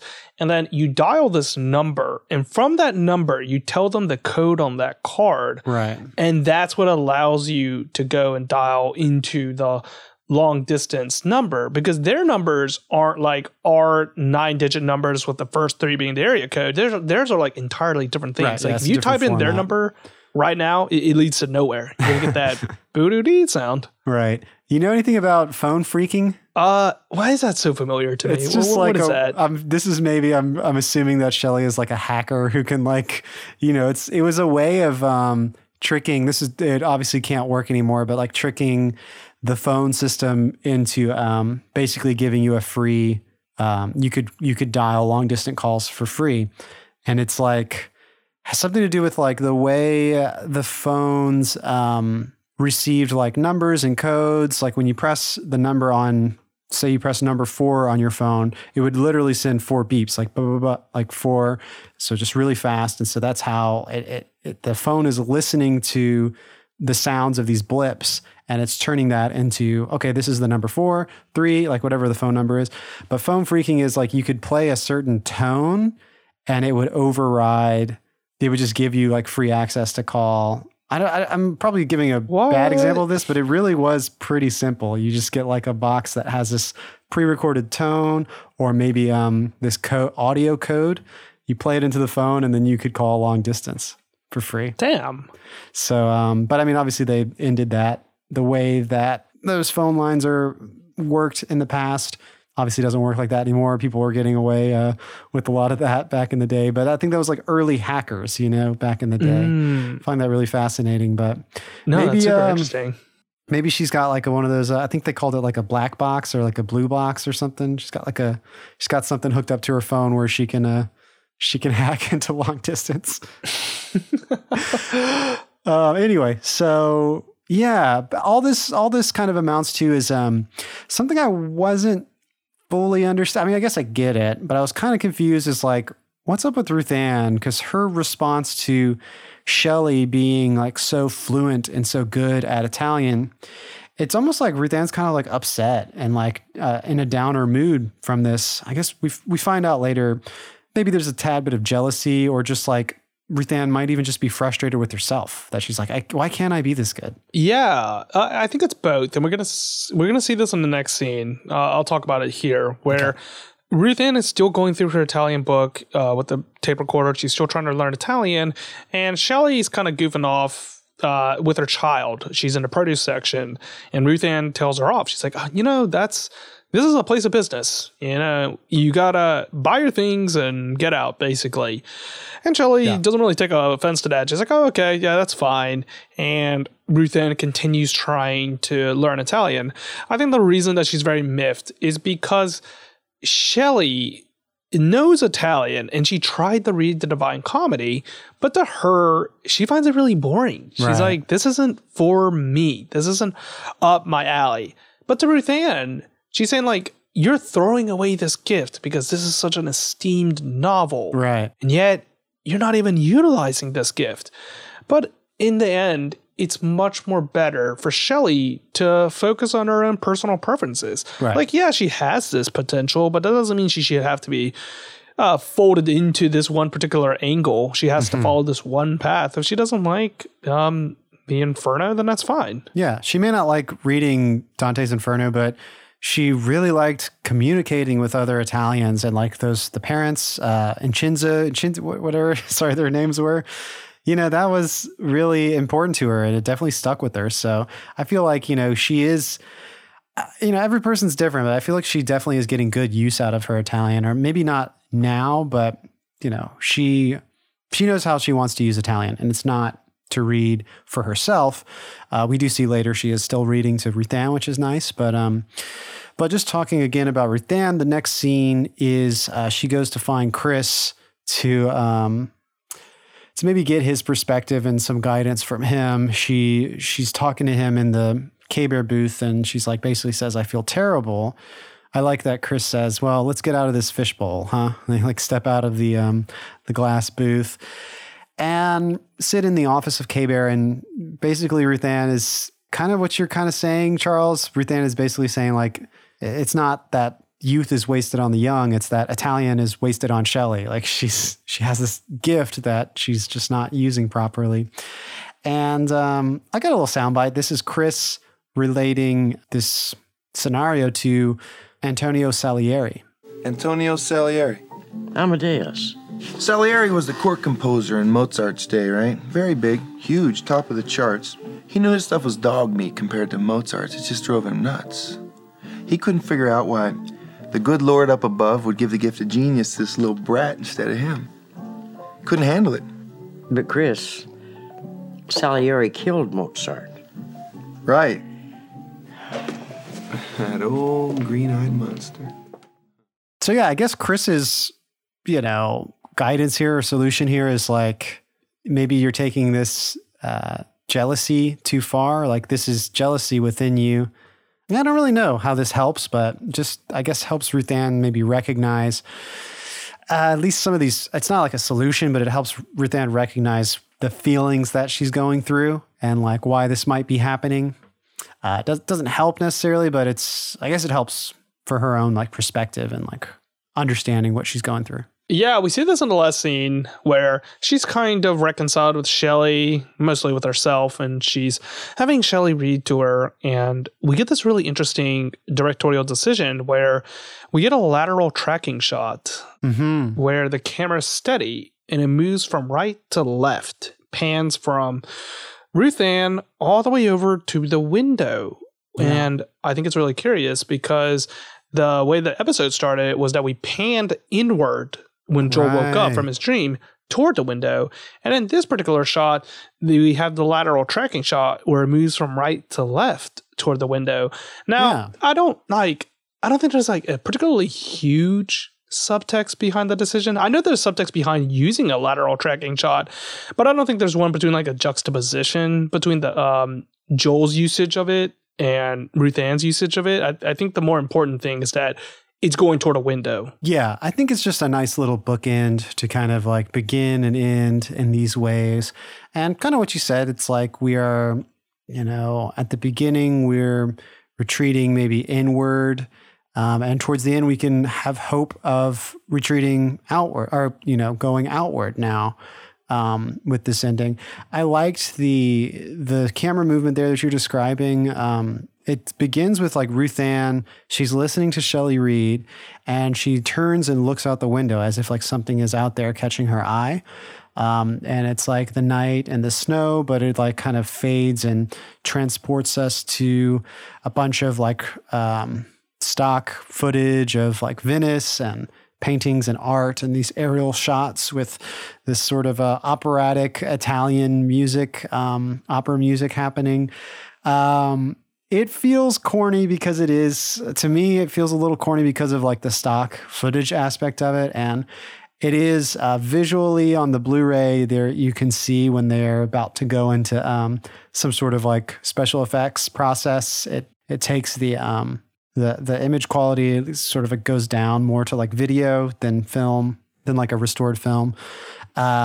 So I don't know. I just kind of been burned by a couple endings from Northern Exposure that feel like this. Do you know what I'm saying? Yeah, like this one isn't terrible. It's not that as bad as like some of the other ones. But it reminds me of some like really bad, like the Birds of a Feather one for me. Yeah, it gets like a little bit of a pass because we began with a dream that wasn't in their world, and we end with also not in their world right there. Yeah. But in a way, they could have just ended with that lateral tracking shot where it just goes from right to left. I think that would have been an appropriate ending right there. I think you told me this before once, where you're like, when in doubt, just fade. Like just that's like the best way to transition. If you can't solve it, dissolve it. Yeah, there we go. It's like if you can't naturally find the cut, you're just like, just dissolve. Like your eyes will, you understand as a film language. It's better than having like a jarring cut. Just like dissolve it most of the time.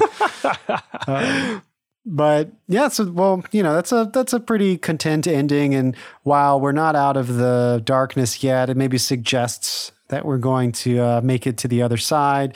We can imagine what it's like out there by, invoking the Divine Comedy and transporting ourselves to a better place, perhaps. Just as you're saying in the beginning of the episode, Joel is transporting himself with his, subconscious in his dreams.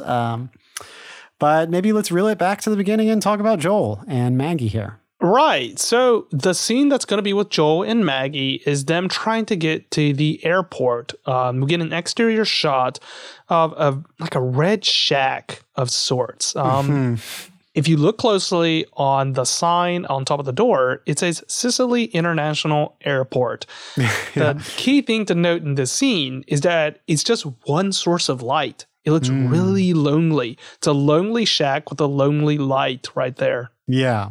That's funny that, of course, the Sicily International Airport is just like a small, like a shack. You can't even really call that a building. And yeah, it does feel very remote, isolated, lonely. I like that way you commented on the lighting there. But they go in and Joel is very eager. I think in that last scene with Walt that he was in, when he's like giving the visor to Walt, he's like, ooh, I'm on my way to Juneau. I'm excited for this conference. Now we see him still very eager despite this crazy storm that we hear about from Chris.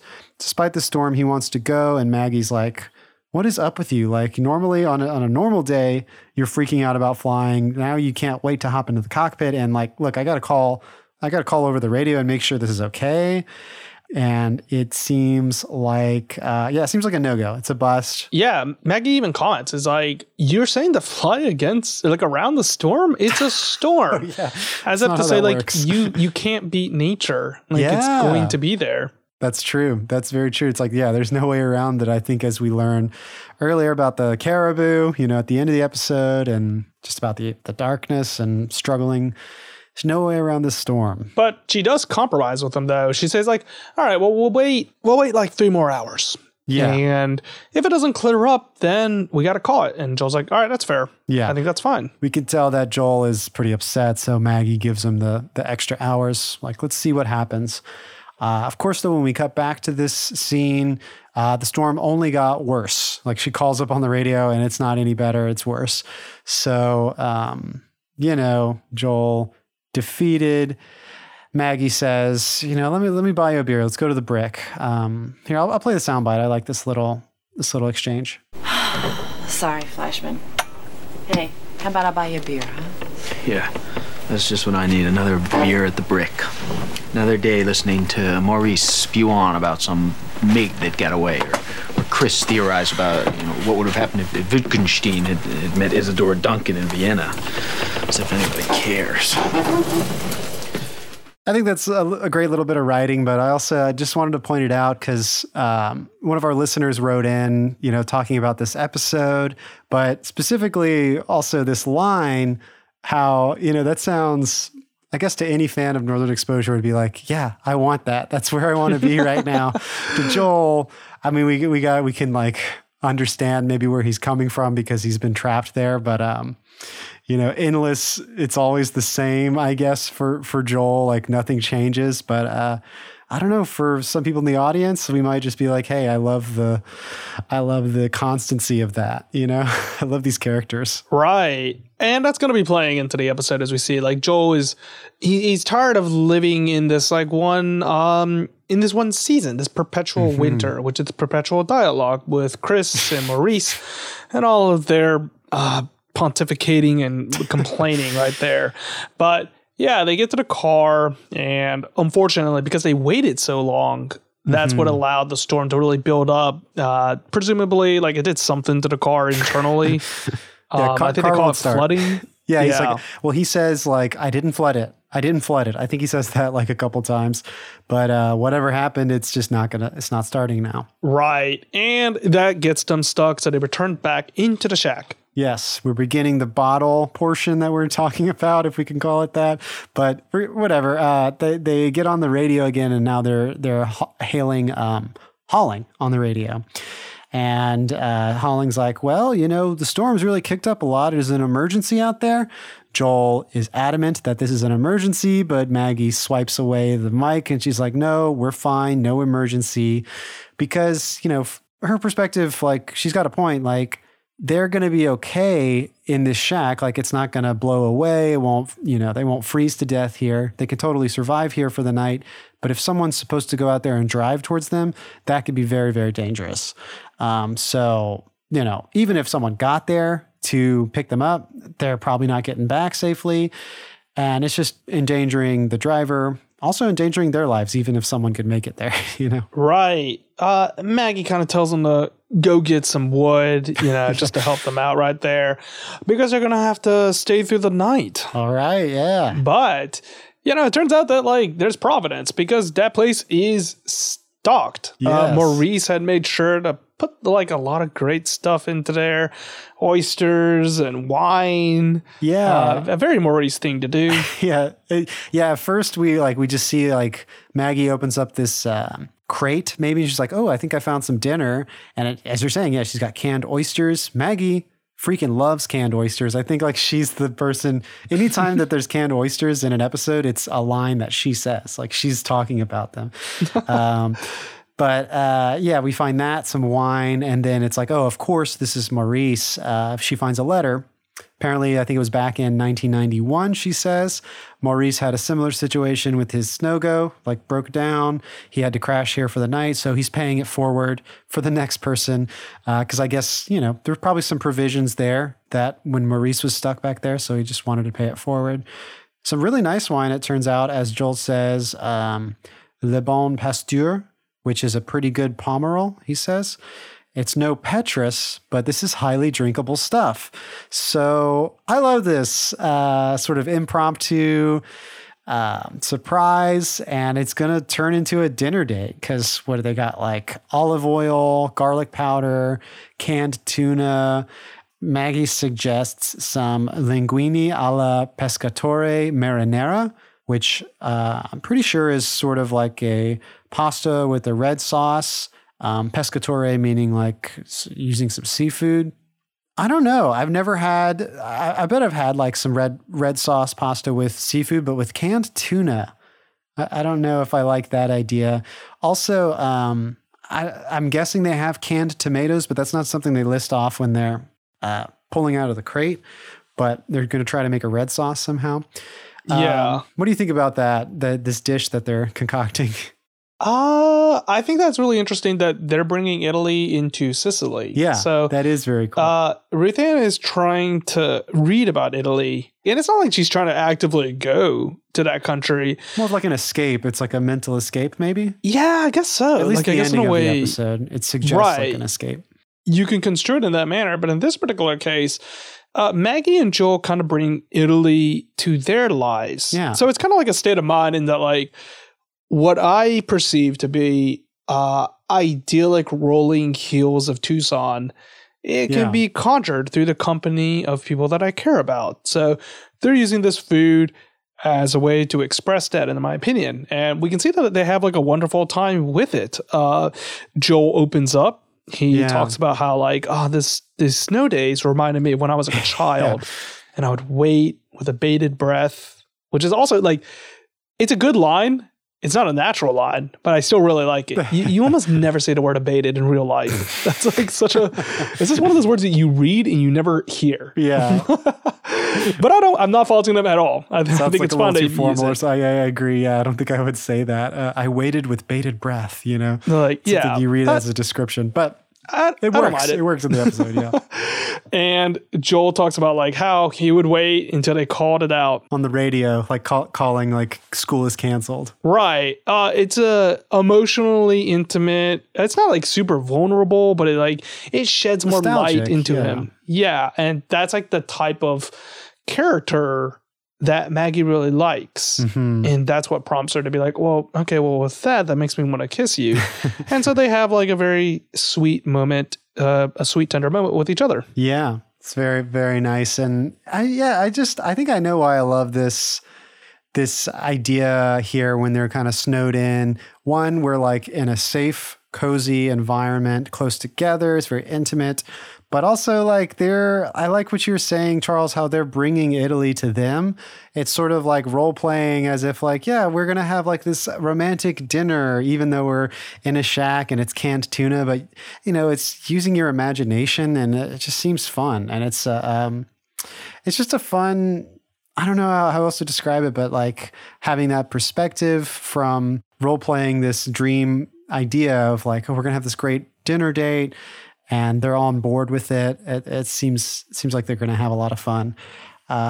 Charles, I wanted to also talk about, do you remember any, okay, we're from Louisiana, so we don't really get snow days, but there was a, like, I don't know if you could call it a blizzard, but like an ice storm in 1997 in our hometown of Lake Charles. Do you remember the ice storm, or were you... Well, you're just 1 year younger than me, so. No, so like I have it's not a weird relationship, but like I know of this ice storm's existence because my parents would say so. They would say like, oh, there was an ice storm in 97. And in my mind, I always thought of it this way, where I thought it was that's such an alien concept to me that Louisiana would have ice, yet I did not see it formally with my own eyes. I was too young to remember it.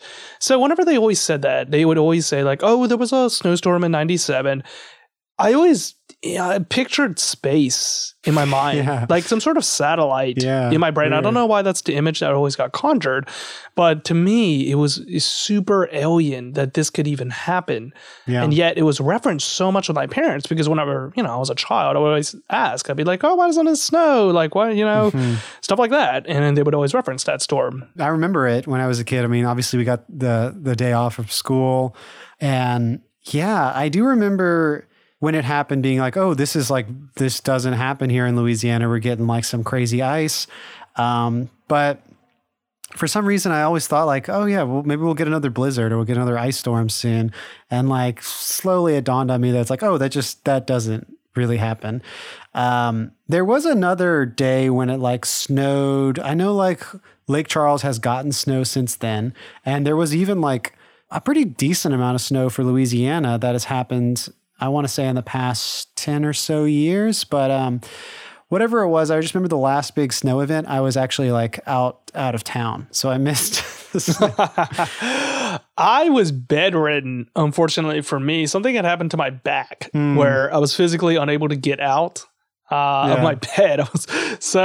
It fell on the day that it snowed in Lake Charles. Yeah. So I was super sad about that. Couldn't even look out my window.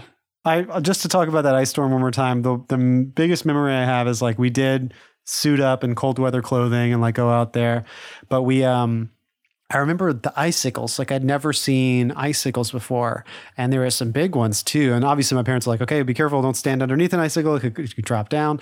But from like low-lying branches, like I remember collecting icicles and we would bring them into the freezer in our house. And so we could keep them, but they're going to melt eventually. But we kept some icicles. I thought that was cool. I think another reason why I find this show so cozy and so lovely is because, at least for me, and probably the same for you, Charles, we have this very romantic view of snow because it doesn't really happen where we're from. So when we see it, it's romanticized.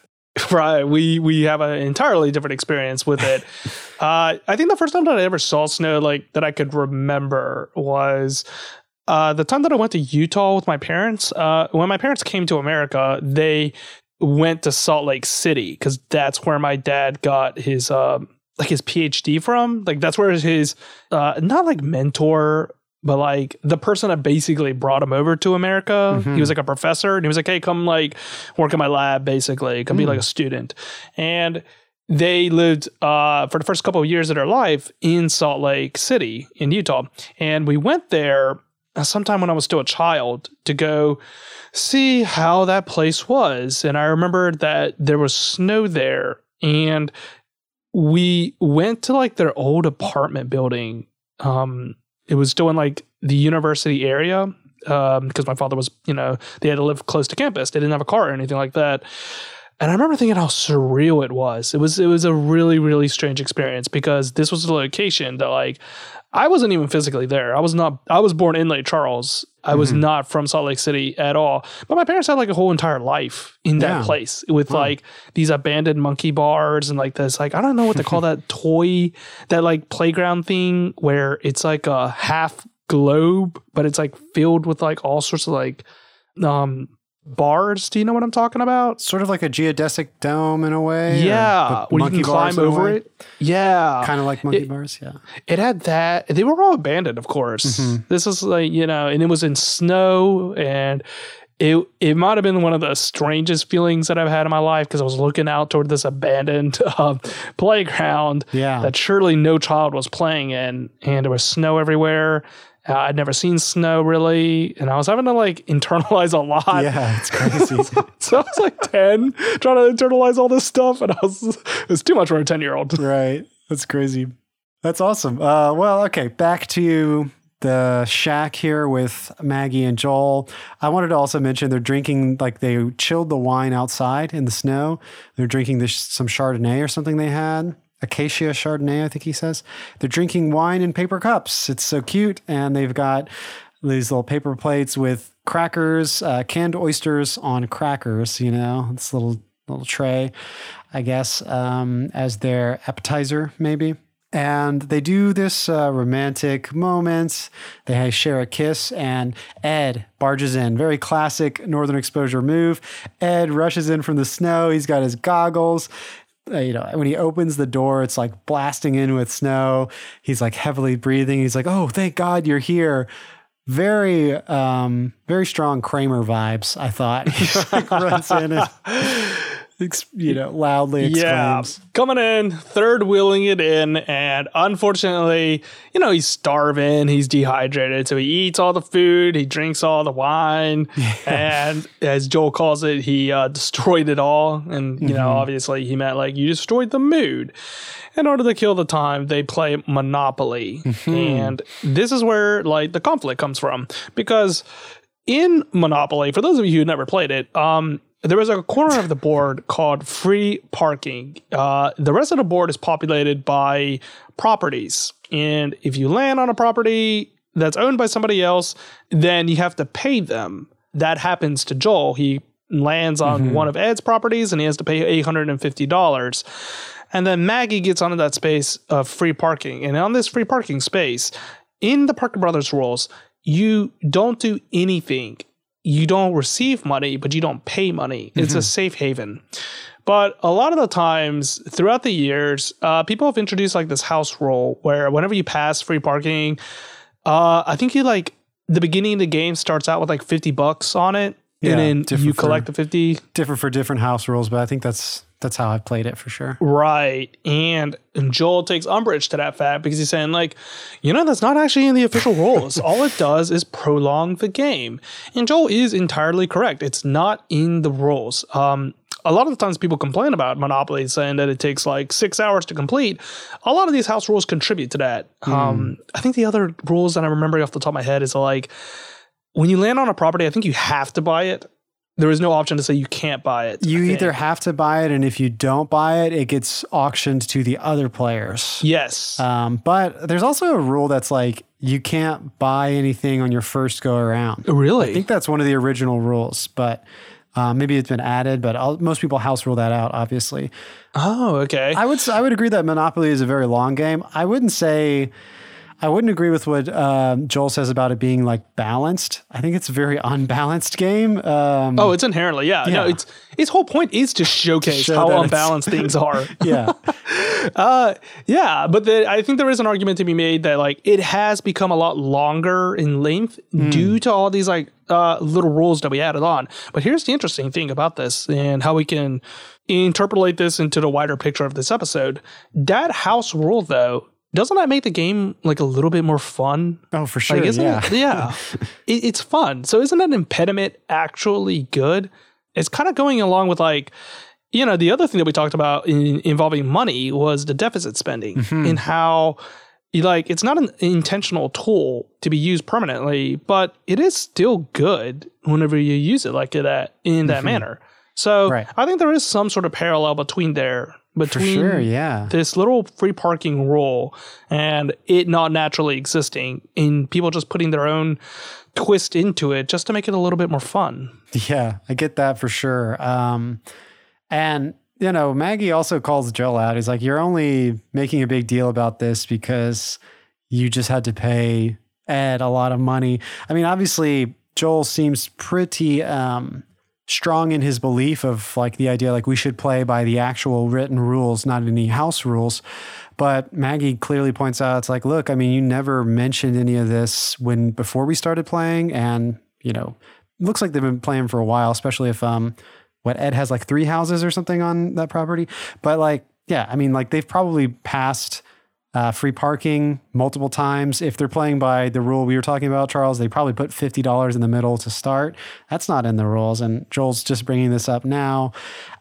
We could tell Joel's in a sour mood, obviously, because Ed is there and he really lays it on thick.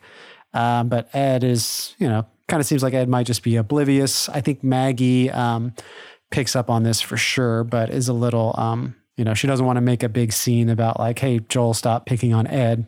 Like not in front of Ed, I guess. I don't know. Right. It's almost like Ed is a child in some way because Maggie is extremely concerned with his feelings. We can see this play over in the next scene where they're trying to go to sleep. Ed is obviously in between them, stopping any intimate action right there. And Ed's rolling around and talking in his sleep. He says, how much for the peas, Ruth Ann? He's stopping Joel from sleeping and Joel talks to Maggie about it. And he's like, oh, this is so annoying. And then he wakes up Ed and tells him to his face, he's like, stop doing this. And Maggie is saying like, why don't you just kick in his teeth while you're at it? Yeah. And, he's even like, I think Ed even wakes up at a certain point and they're still talking. And Joel's like, Maggie's like, he can hear you. He's awake right now. And Joel's like, are you sure? Like, it's really kind of hard to tell, but it's like, you're just been rude and abusive to Ed ever since he got here. I mean, I think we know why, but I definitely don't think it's warranted. I think Joel is being a pretty sour sport. All right. In the next scene, when they wake up, they find that Ed's already gone. And Maggie has a fear that maybe Ed, and he could feel the disappointment coming off of Joel. So he just wanted to leave without causing any fuss. But Maggie is still concerned. She's saying like, oh, the temperatures are still terrible out there. We got to go find them. And Joel is really rooted in his belief. He's like, I don't want to. Like, in the back of his mind, he kind of feels like Ed deserved all of this. But then Maggie does something really interesting.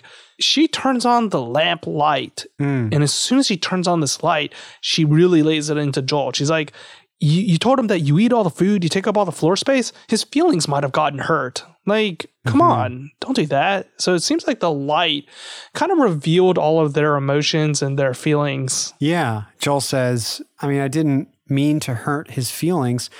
Things were just going so well with us. Then he shows up. It's not really an apology here, but as you're saying, Charles, maybe he's starting to come around, see things from what Maggie is trying to point out to him. Because, I think now he's like a little worried that he might have hurt Ed's feelings. He's starting to realize, okay, Ed, is going to be mad at me. Ed has run off out of, shame or anger, any of those reasons. So, it's going out to find Ed. It all works out good in the end because he does find Ed. Ed is just out there shooting some film because they only get an hour and a half of daylight per day. So he's like, I thought I'd go out and shoot some film while I had a little bit of daylight. And Joel starts apologizing now to Ed. And at first it's kind of like going over Ed's head. He's like, Joel's like, I'm sorry about all the things I said. Ed's like, oh, you're right about the free parking and stuff like that. I guess that was a bit, it wasn't, whatever. And Joel's like, no, I mean about all the other stuff. And it's just not getting across. It's weird. I don't, this is kind of a strange ending, but to me, what I took away is like, even if Ed never had his feelings hurt, or it's kind of unclear, but even if Ed is fine and, wasn't bothered by Joel realizes that the way he was acting, even if it didn't hurt Ed's feelings, was like a bad way to act to your friend. And, Joel's like realizing his mistake and remembering how much he loves Ed as like a friend and someone who's always there for him. So in the end, I guess like there's an apology, but not really. But overall, I guess Joel has learned a lesson. I don't know. What would you make of this? Yeah, I think that it's not really like a formal apology, but Joel does accept responsibility. He says like, I was too harsh. Why don't we come back inside? I'll let you be, I'll let you be this certain Monopoly piece. And Ed's like, no, I actually like the other one more. And they head back home. They head back to the cabin right there. The ending scene that we're going to have with Joel, Maggie, and Ed is them coming back into town. Presumably, I guess like the car started working again. I don't know if it's like caused by the temperature fluctuation or anything like that. They drive it back. They make it to Joel's office. And Joel's like, all right, Maggie, do you want me to drive you to your home? And Maggie's like, no, my truck's just right there. And from there, we get into a scene in which, like, I don't fully understand. Yeah, let me play the soundbite because I think I know what's going on, but it is kind of unclear. But so we'll listen to it, then we'll talk about it. Okay. I'm sorry about last night. Yeah, well, me too, huh? What are you sorry about? Well, what are you sorry about? Everything, just the way I acted and Ed. What do you think I was sorry about? Well, I kind of thought, but never mind. It's nothing. Anyway, good night, huh? Right. So my interpretation, to me, what's going on here, so Joel is apologizing and Maggie is also apologizing. Joel's like, well, what do you have to be sorry about? And then Maggie is almost embarrassed about like what she was supposed to say. She's like, oh, nothing. Never mind. I guess what they're trying to like dance around is like, Maggie was sorry that it's like, yeah, it was going so well. Like we were about to do it. Sorry that we didn't get to do it or something.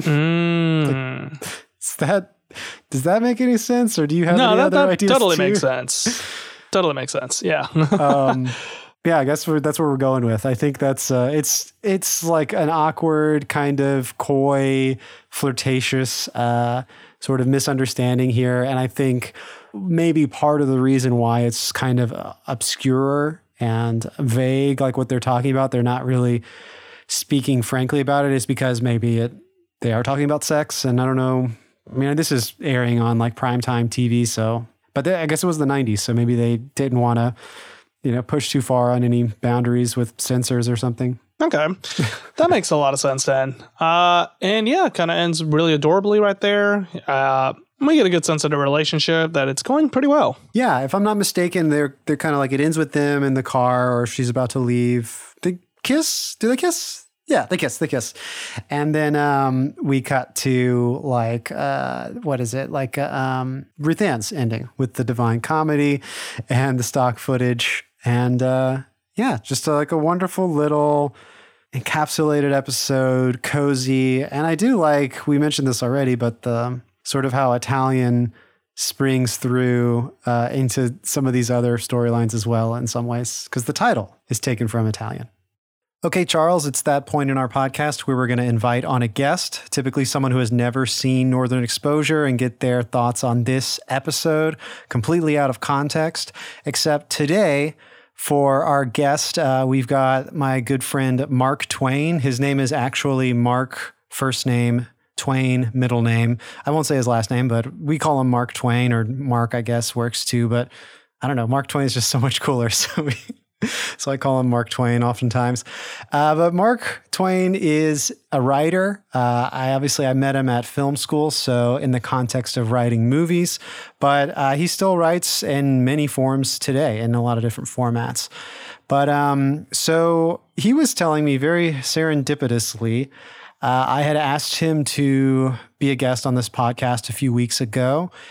And when it came to checking in and like reminding him and sending him an episode to watch, he was like, "Hey, I'm seeing this lady actually, and it's like her favorite show of all time.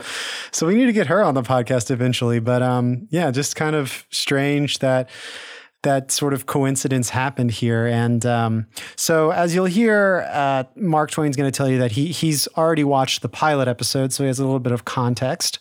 But the commentary that he's going to provide here is about today's episode. So without further ado, let's hear what Mark has to say.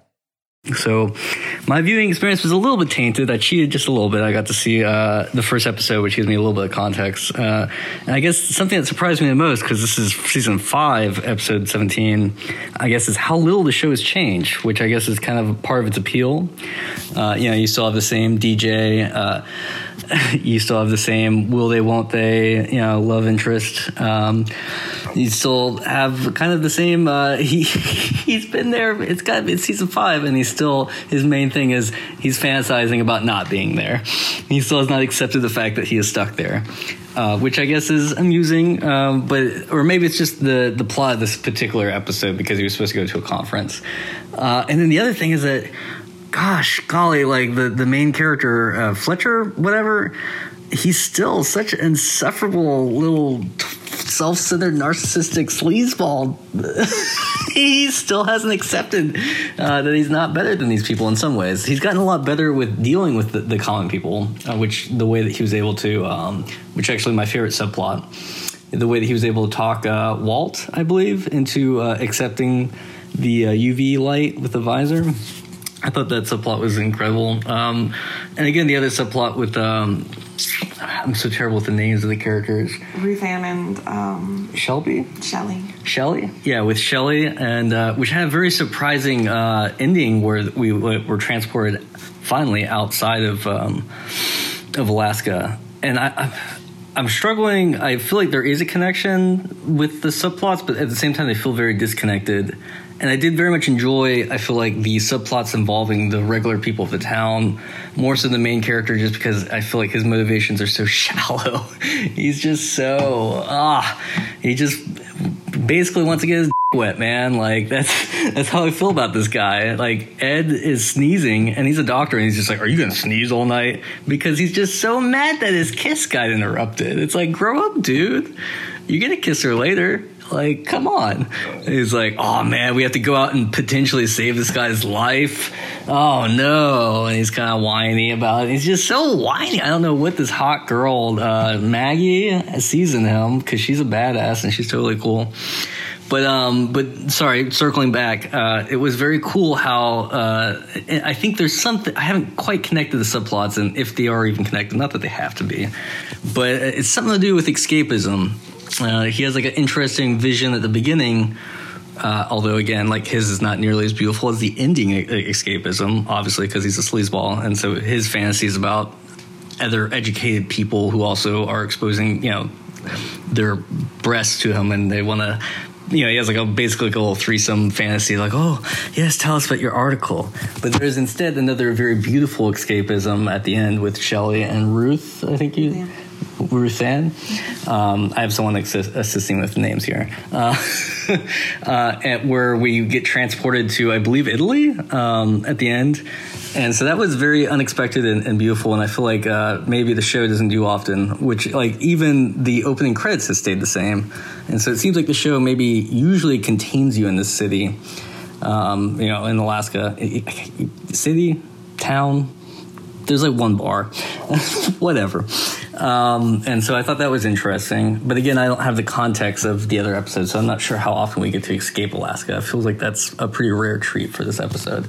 But yeah, I really like the irony of the UV light and how specific it is to that area of seasonal effectiveness disorder. Because again, in Alaska, not that I've ever lived there, but they were mentioning they get almost no sunlight at certain points of the year, and so it was cute that he's first against it, and then he's just addicted to it, and he goes into this manic, cocaine and a rat, I think was the metaphor that the DJ. What's the DJ's name? Chris. That Chris calls him or uses that metaphor, and they have the AA intervention. I liked all that stuff, and then we got to know a lot more about him that leads into a reveal of his backstory on Wall Street. Yeah, I don't know. I think it's a very pleasant show. I just my favorite part about it is everything except for the main character. He's just I guess I need to see him save more people's lives and stuff. Because he's just so still resentful. It's 5 years, man. You haven't accepted that you're here, and there's this hot girl that's into you for some reason, even though you're such a. And I thought he was engaged, but I guess something happened with that. I also thought she was with somebody else, but I guess something happened to him too. And the mayor. How did the mayor get elected when no one likes her?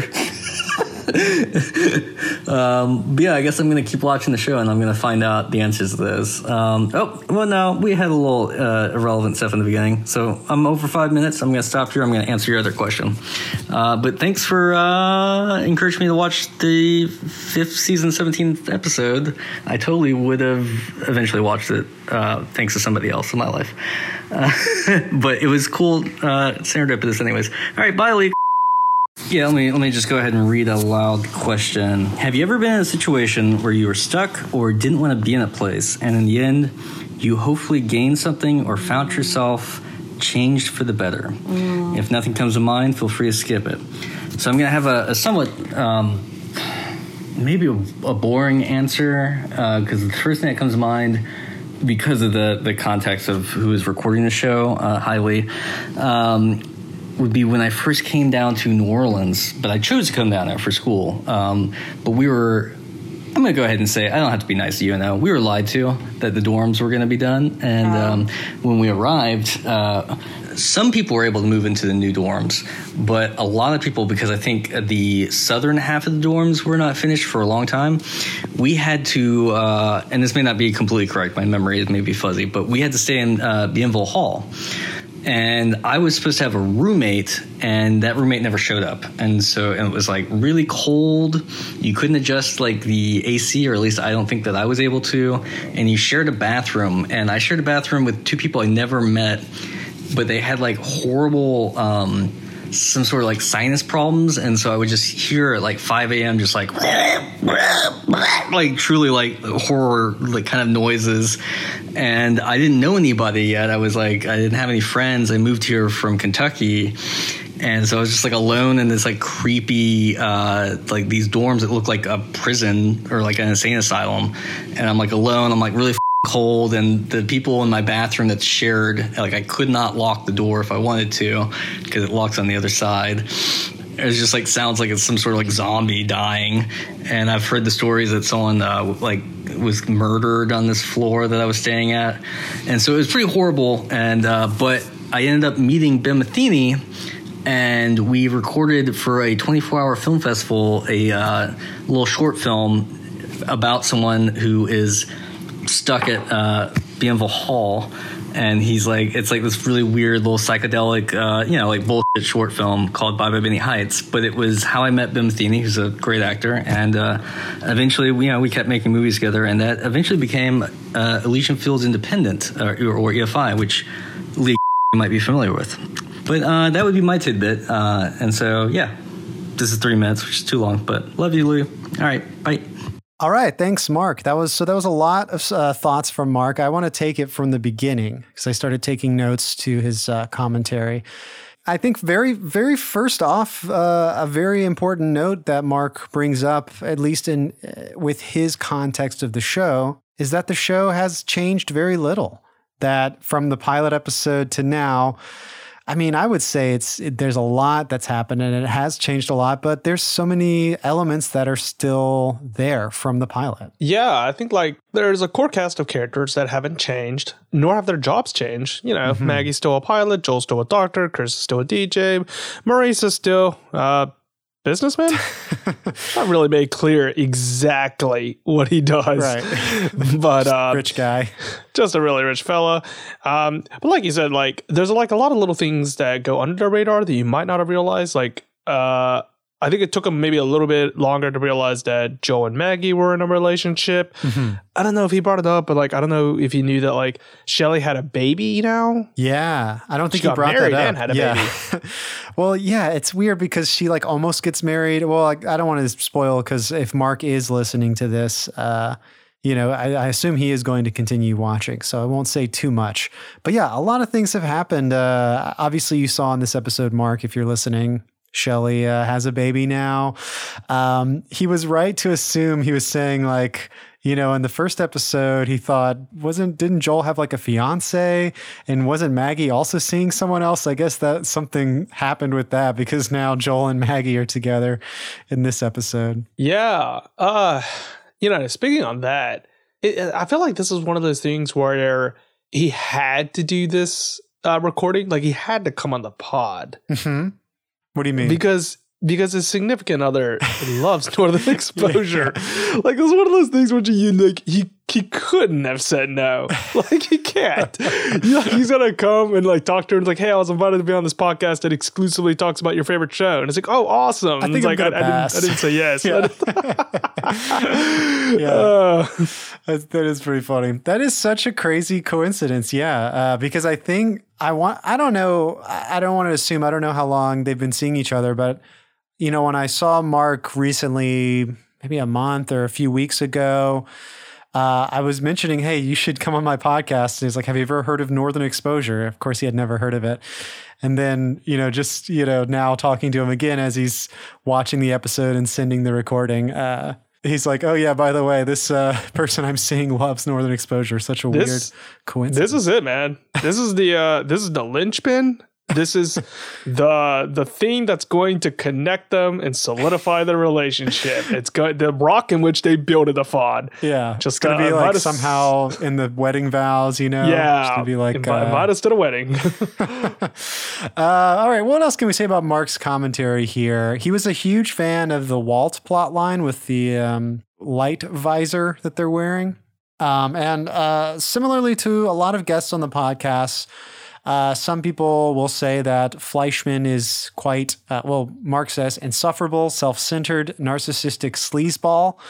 And I think that's true. I think a lot of people's response to Joel could be quite negative. Not everybody, but I think, and I'm sure you'll see Mark as you continue watching, I think it's, as you guessed, like maybe you said, maybe I need to see him save more people's lives. Like that is a thing. Like he is a great doctor and takes care of his patients.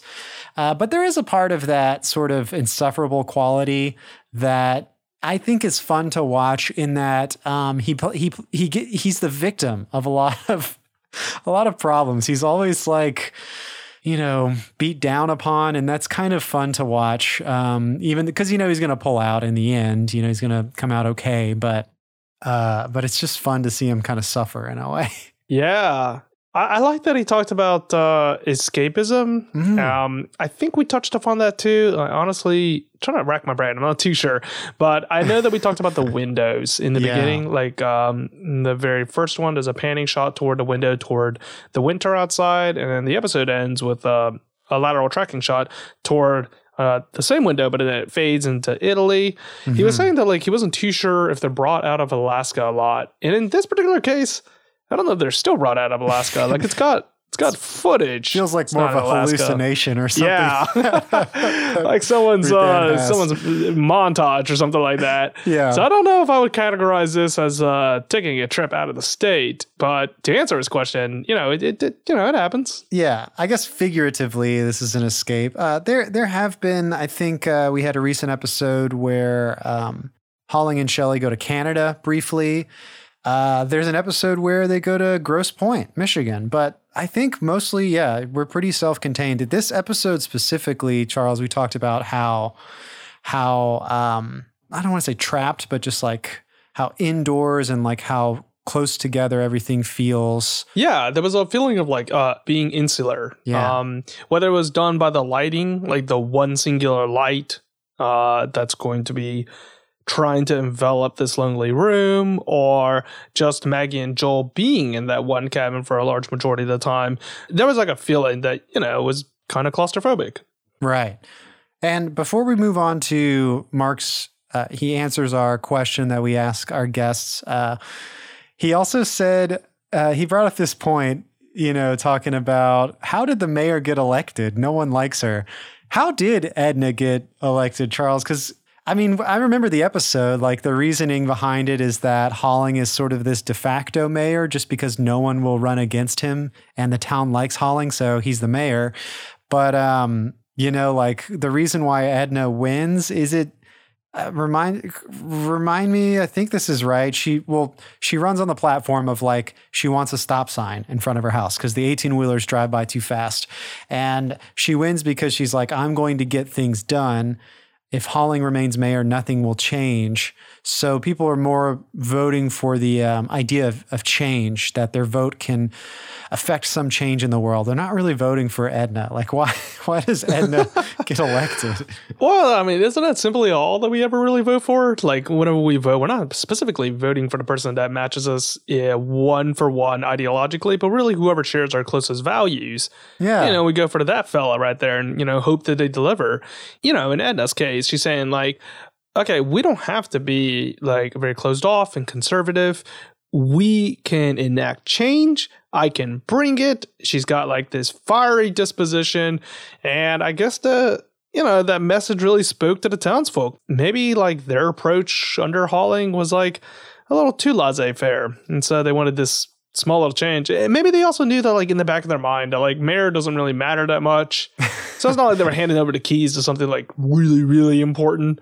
It was just mostly for small things like that. And they felt maybe, if Edna gets her stop sign, maybe I'll be able to get a very small thing in front of my house, just very incremental changes like that. And maybe that's how she won. Yeah, actually, I like that a lot. And Mark, it's a really good episode. Democracy in America. I think that's season 3. But so, yeah, Mark answers our question about being in a place that maybe you were uncomfortable, kind of fish out of water, much like Joel Fleischman. But in the end, you came out for the better. You kind of learned something about yourself or, gained something from this position. And Mark talks about coming down to New Orleans to go to school at the University of New Orleans. Mark actually, I guess, is a year or so before me. Because when I came to UNO, they had finished the dorms. But I do remember Bienville Hall. I want to say that building is still standing. Maybe they demolished it. I'm not sure. But I had never been inside. I remember by the time I got to UNO, no one was staying in Bienville Hall anymore. It was just the new dorms. But people were sneaking into Bienville Hall. And I had also heard that someone had been murdered in Bienville Hall. So again, I don't know the validity of that, but I'm pretty sure like when I was going there, yeah, that was just like a fact that that we knew this about this previous dorm. But yeah, what were your dorms like, Charles? Okay, so I lived in a place, the entire complex was called the Pentagon because it was 5 different dorms put in the shape of a pentagon right there. And they housed, if I remember correctly, they were like international relations. Not even too sure how that's a major. I still think they were messing with me when they told me that was international relations. Journalism, which was what I originally was. And I honest to God can't remember. They were also like similar fields to that, like very liberal arts fields. And it was like kind of wild, but not like super duper wild. So the thing about it is that, like I described, it's a pentagon. So you have this courtyard in the middle of that pentagon, and students would do all sorts of things. They would bring couches into there. They would draw with chalk on the sidewalk inside there, just all sorts of things. And especially during game days, when there was like a large amount of football activity, people would be going really nuts in that dorm. I lived on the first floor in the first door to the left. It was probably the best location you could ever have. Like, I really liked just that. Like instantly get to your room and get out. Yes, but it was right next to the stairs. So I do remember spending a lot of times, hearing people get in and then going in and out for doing there because it was right next to the door. I don't have like a lot of like terrible memories of my dorm living. I told the story already where I would do laundry at like 2 a.m. Yes. Because that's when like nobody was doing laundry. You just like leave, and I have to cross that courtyard through the Pentagon because the laundry machine was on like a building to the left of it. So I'd have to cross through there. It'd be 2 a.m. There were still people going on about because you're a freshman year in college and you're like whatever. So I remember that experience, but other than that. Any spooky, was your dorms haunted or anything like that? No, definitely not haunted. The neatest thing that I lived next to was called the Indian Mounds. And as soon as you leave the Pentagon, there would be these 2 like grassy knolls. I don't know how to describe it. They're like these big hills. Yeah, just on campus. And they were enough to... Indian burial mounds? No, not probably a racist reason for why we called it that, honestly. And that's his real name. It's his real name. But like, students would like climb over it. Sometimes you would study there. Sometimes you would have a picnic on those 2 hills. They weren't like particularly wide in area. I got to make that clear to the listeners right there. But they were enough where you can set up camp and stuff like that. But then I think as soon as I left the dorms, the Indian Mounds could no longer be climbed on because there were too many people climbing on it, and they wanted to designate it as some sort of like natural preservation. So with the amount of people that were climbing over it, they were kind of damaging the mounds. So in an effort to preserve it, they erected a fence around it. Yeah. So now like it was a very weird thing to look at now. You're just looking at like these 2 2 green hills in the middle of campus, and you're like, what? Like, I can't even go on those hills. Yeah. But no, definitely no spooky stories like that. We live next to the cafeteria, so that was kind of neat. Yeah, no, nothing spooky about. So I was in Pontchartrain Hall, which was the new dorms, I think that Mark Twain is referencing. And I think I talked about this earlier on the podcast because someone on Twitter was like asking about like, wait, what are your dorms like? Because I think I was probably talking about how I had the coolest dorm room in all of America. Like, this is just the best dorm room of all time. We had like a projector set up. Oh, okay. Okay. Were you saying what made it the coolest? Yeah. We had like a drum set, or like we had band practices in there, and it was very packed. Yeah. If you want listeners, if you want like a third party objective statement, it was a very packed dorm room. Like as soon as you walked into that dorm room, it was fun house of craziness. Pretty much. Yeah. Like you would split. You would either go to the left or the right or the center. Those are like the 3 directions you can go to as soon as you enter the dorm. It's very triangular in that nature. I do remember the projecting screen that you guys had set up and the drums, and something in my memory is telling me that did you guys like decorate the elevators? Oh, this is a story for another time. Well, I'll just tell it now. So me and my roommates, and this is mostly Kyle, who we need to get on the podcast before the end of the season. That's going to definitely stamping that. We're going to try to make that happen.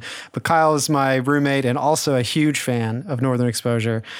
I don't know how we haven't gotten him on yet, but this is actually this is not, I don't need to talk about this right now. It's going to eat up so much time, but I guess I'll just go for it. So there was elevators in the dorms, and they were tiled floor, and the tiles kept coming up, and it was just so ratty and nasty, and people would just rip the tiles out and throw them around, and they never fixed them or redid the floors. It was just I don't know. Everything else in the dorms was fairly new and pretty nice, I guess. It was just such a drag to go into those elevators. So we had it in our heads one night that we were going to steal all the tiles and paint some sort of piece of art on these tiles that you could only, when you form all the tiles together, it would make the picture.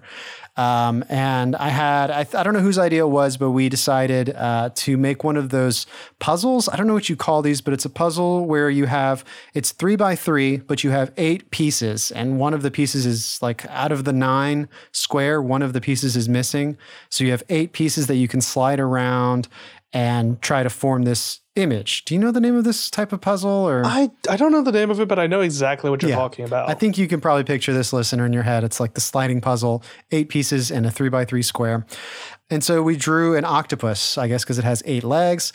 And I have this because Kyle recently gave me the tiles. So I now have this. I need to try to figure out some way to frame it or something. Illegality.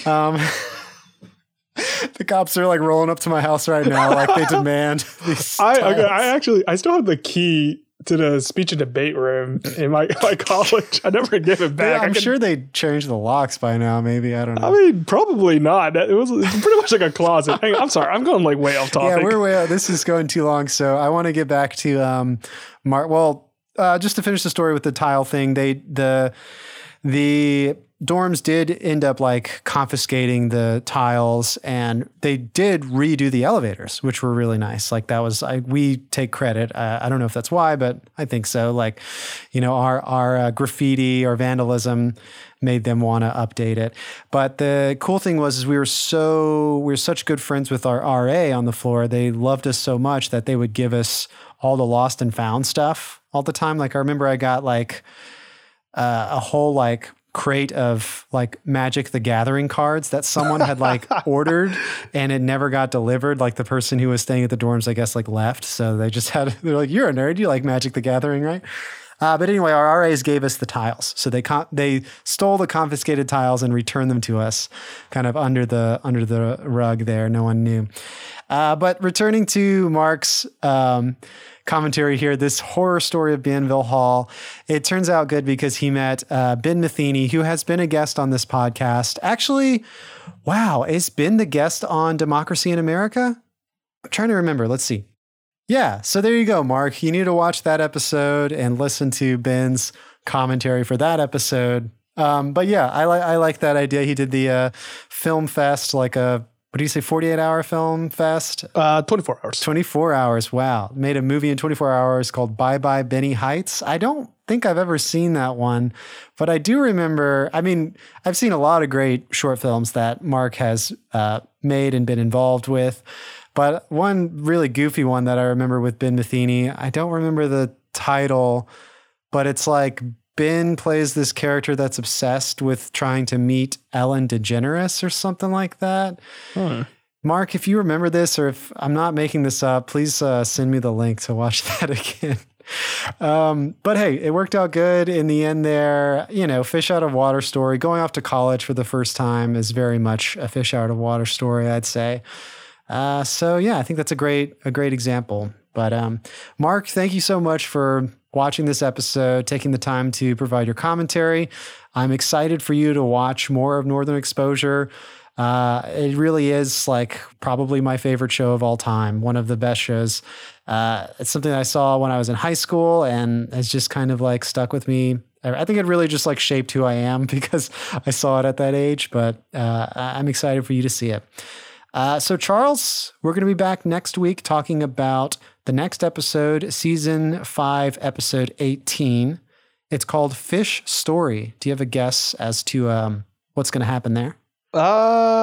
Is that a play off of something? Is there something called A Fish Story? The thing that comes to mind is Big Fish. Big Fish. I think that's after. Yeah, it's like the Tim Burton movie. Yeah. Well, it's going to involve fish, right? How could they have an episode? Yeah, it's going to have fish. No, but like, is it a pun off of like something like A Fish Story? I can't think of anything. Yeah, I'm gonna guess that it's gonna involve a fish. Let's go with the literal sense. Like, let's say that there's fishing, there's fishes. Maybe they even catch the fish and eat the fish. You know, I don't think it's like a metaphorical sense of fishing. Yeah, we're gonna have some fish. I think tune in next week for that. And Charles, thanks for podding with me. I'll see you next week. All right, I'll see you next week. Northern Overexposure Podcast is edited by Lee. Our theme music was remixed by Matt Jackson. Thanks to Laser Kitties for the podcast artwork, and thanks to Mark Twain for being our guest analyst. If you'd like to write in, you can reach us at northernoverexposurepodcast@gmail.com, at northernoverpod on Twitter, and if you like the show, please consider becoming a patron at patreon.com/northernoverexposurepodcast. And of course, thank you for listening.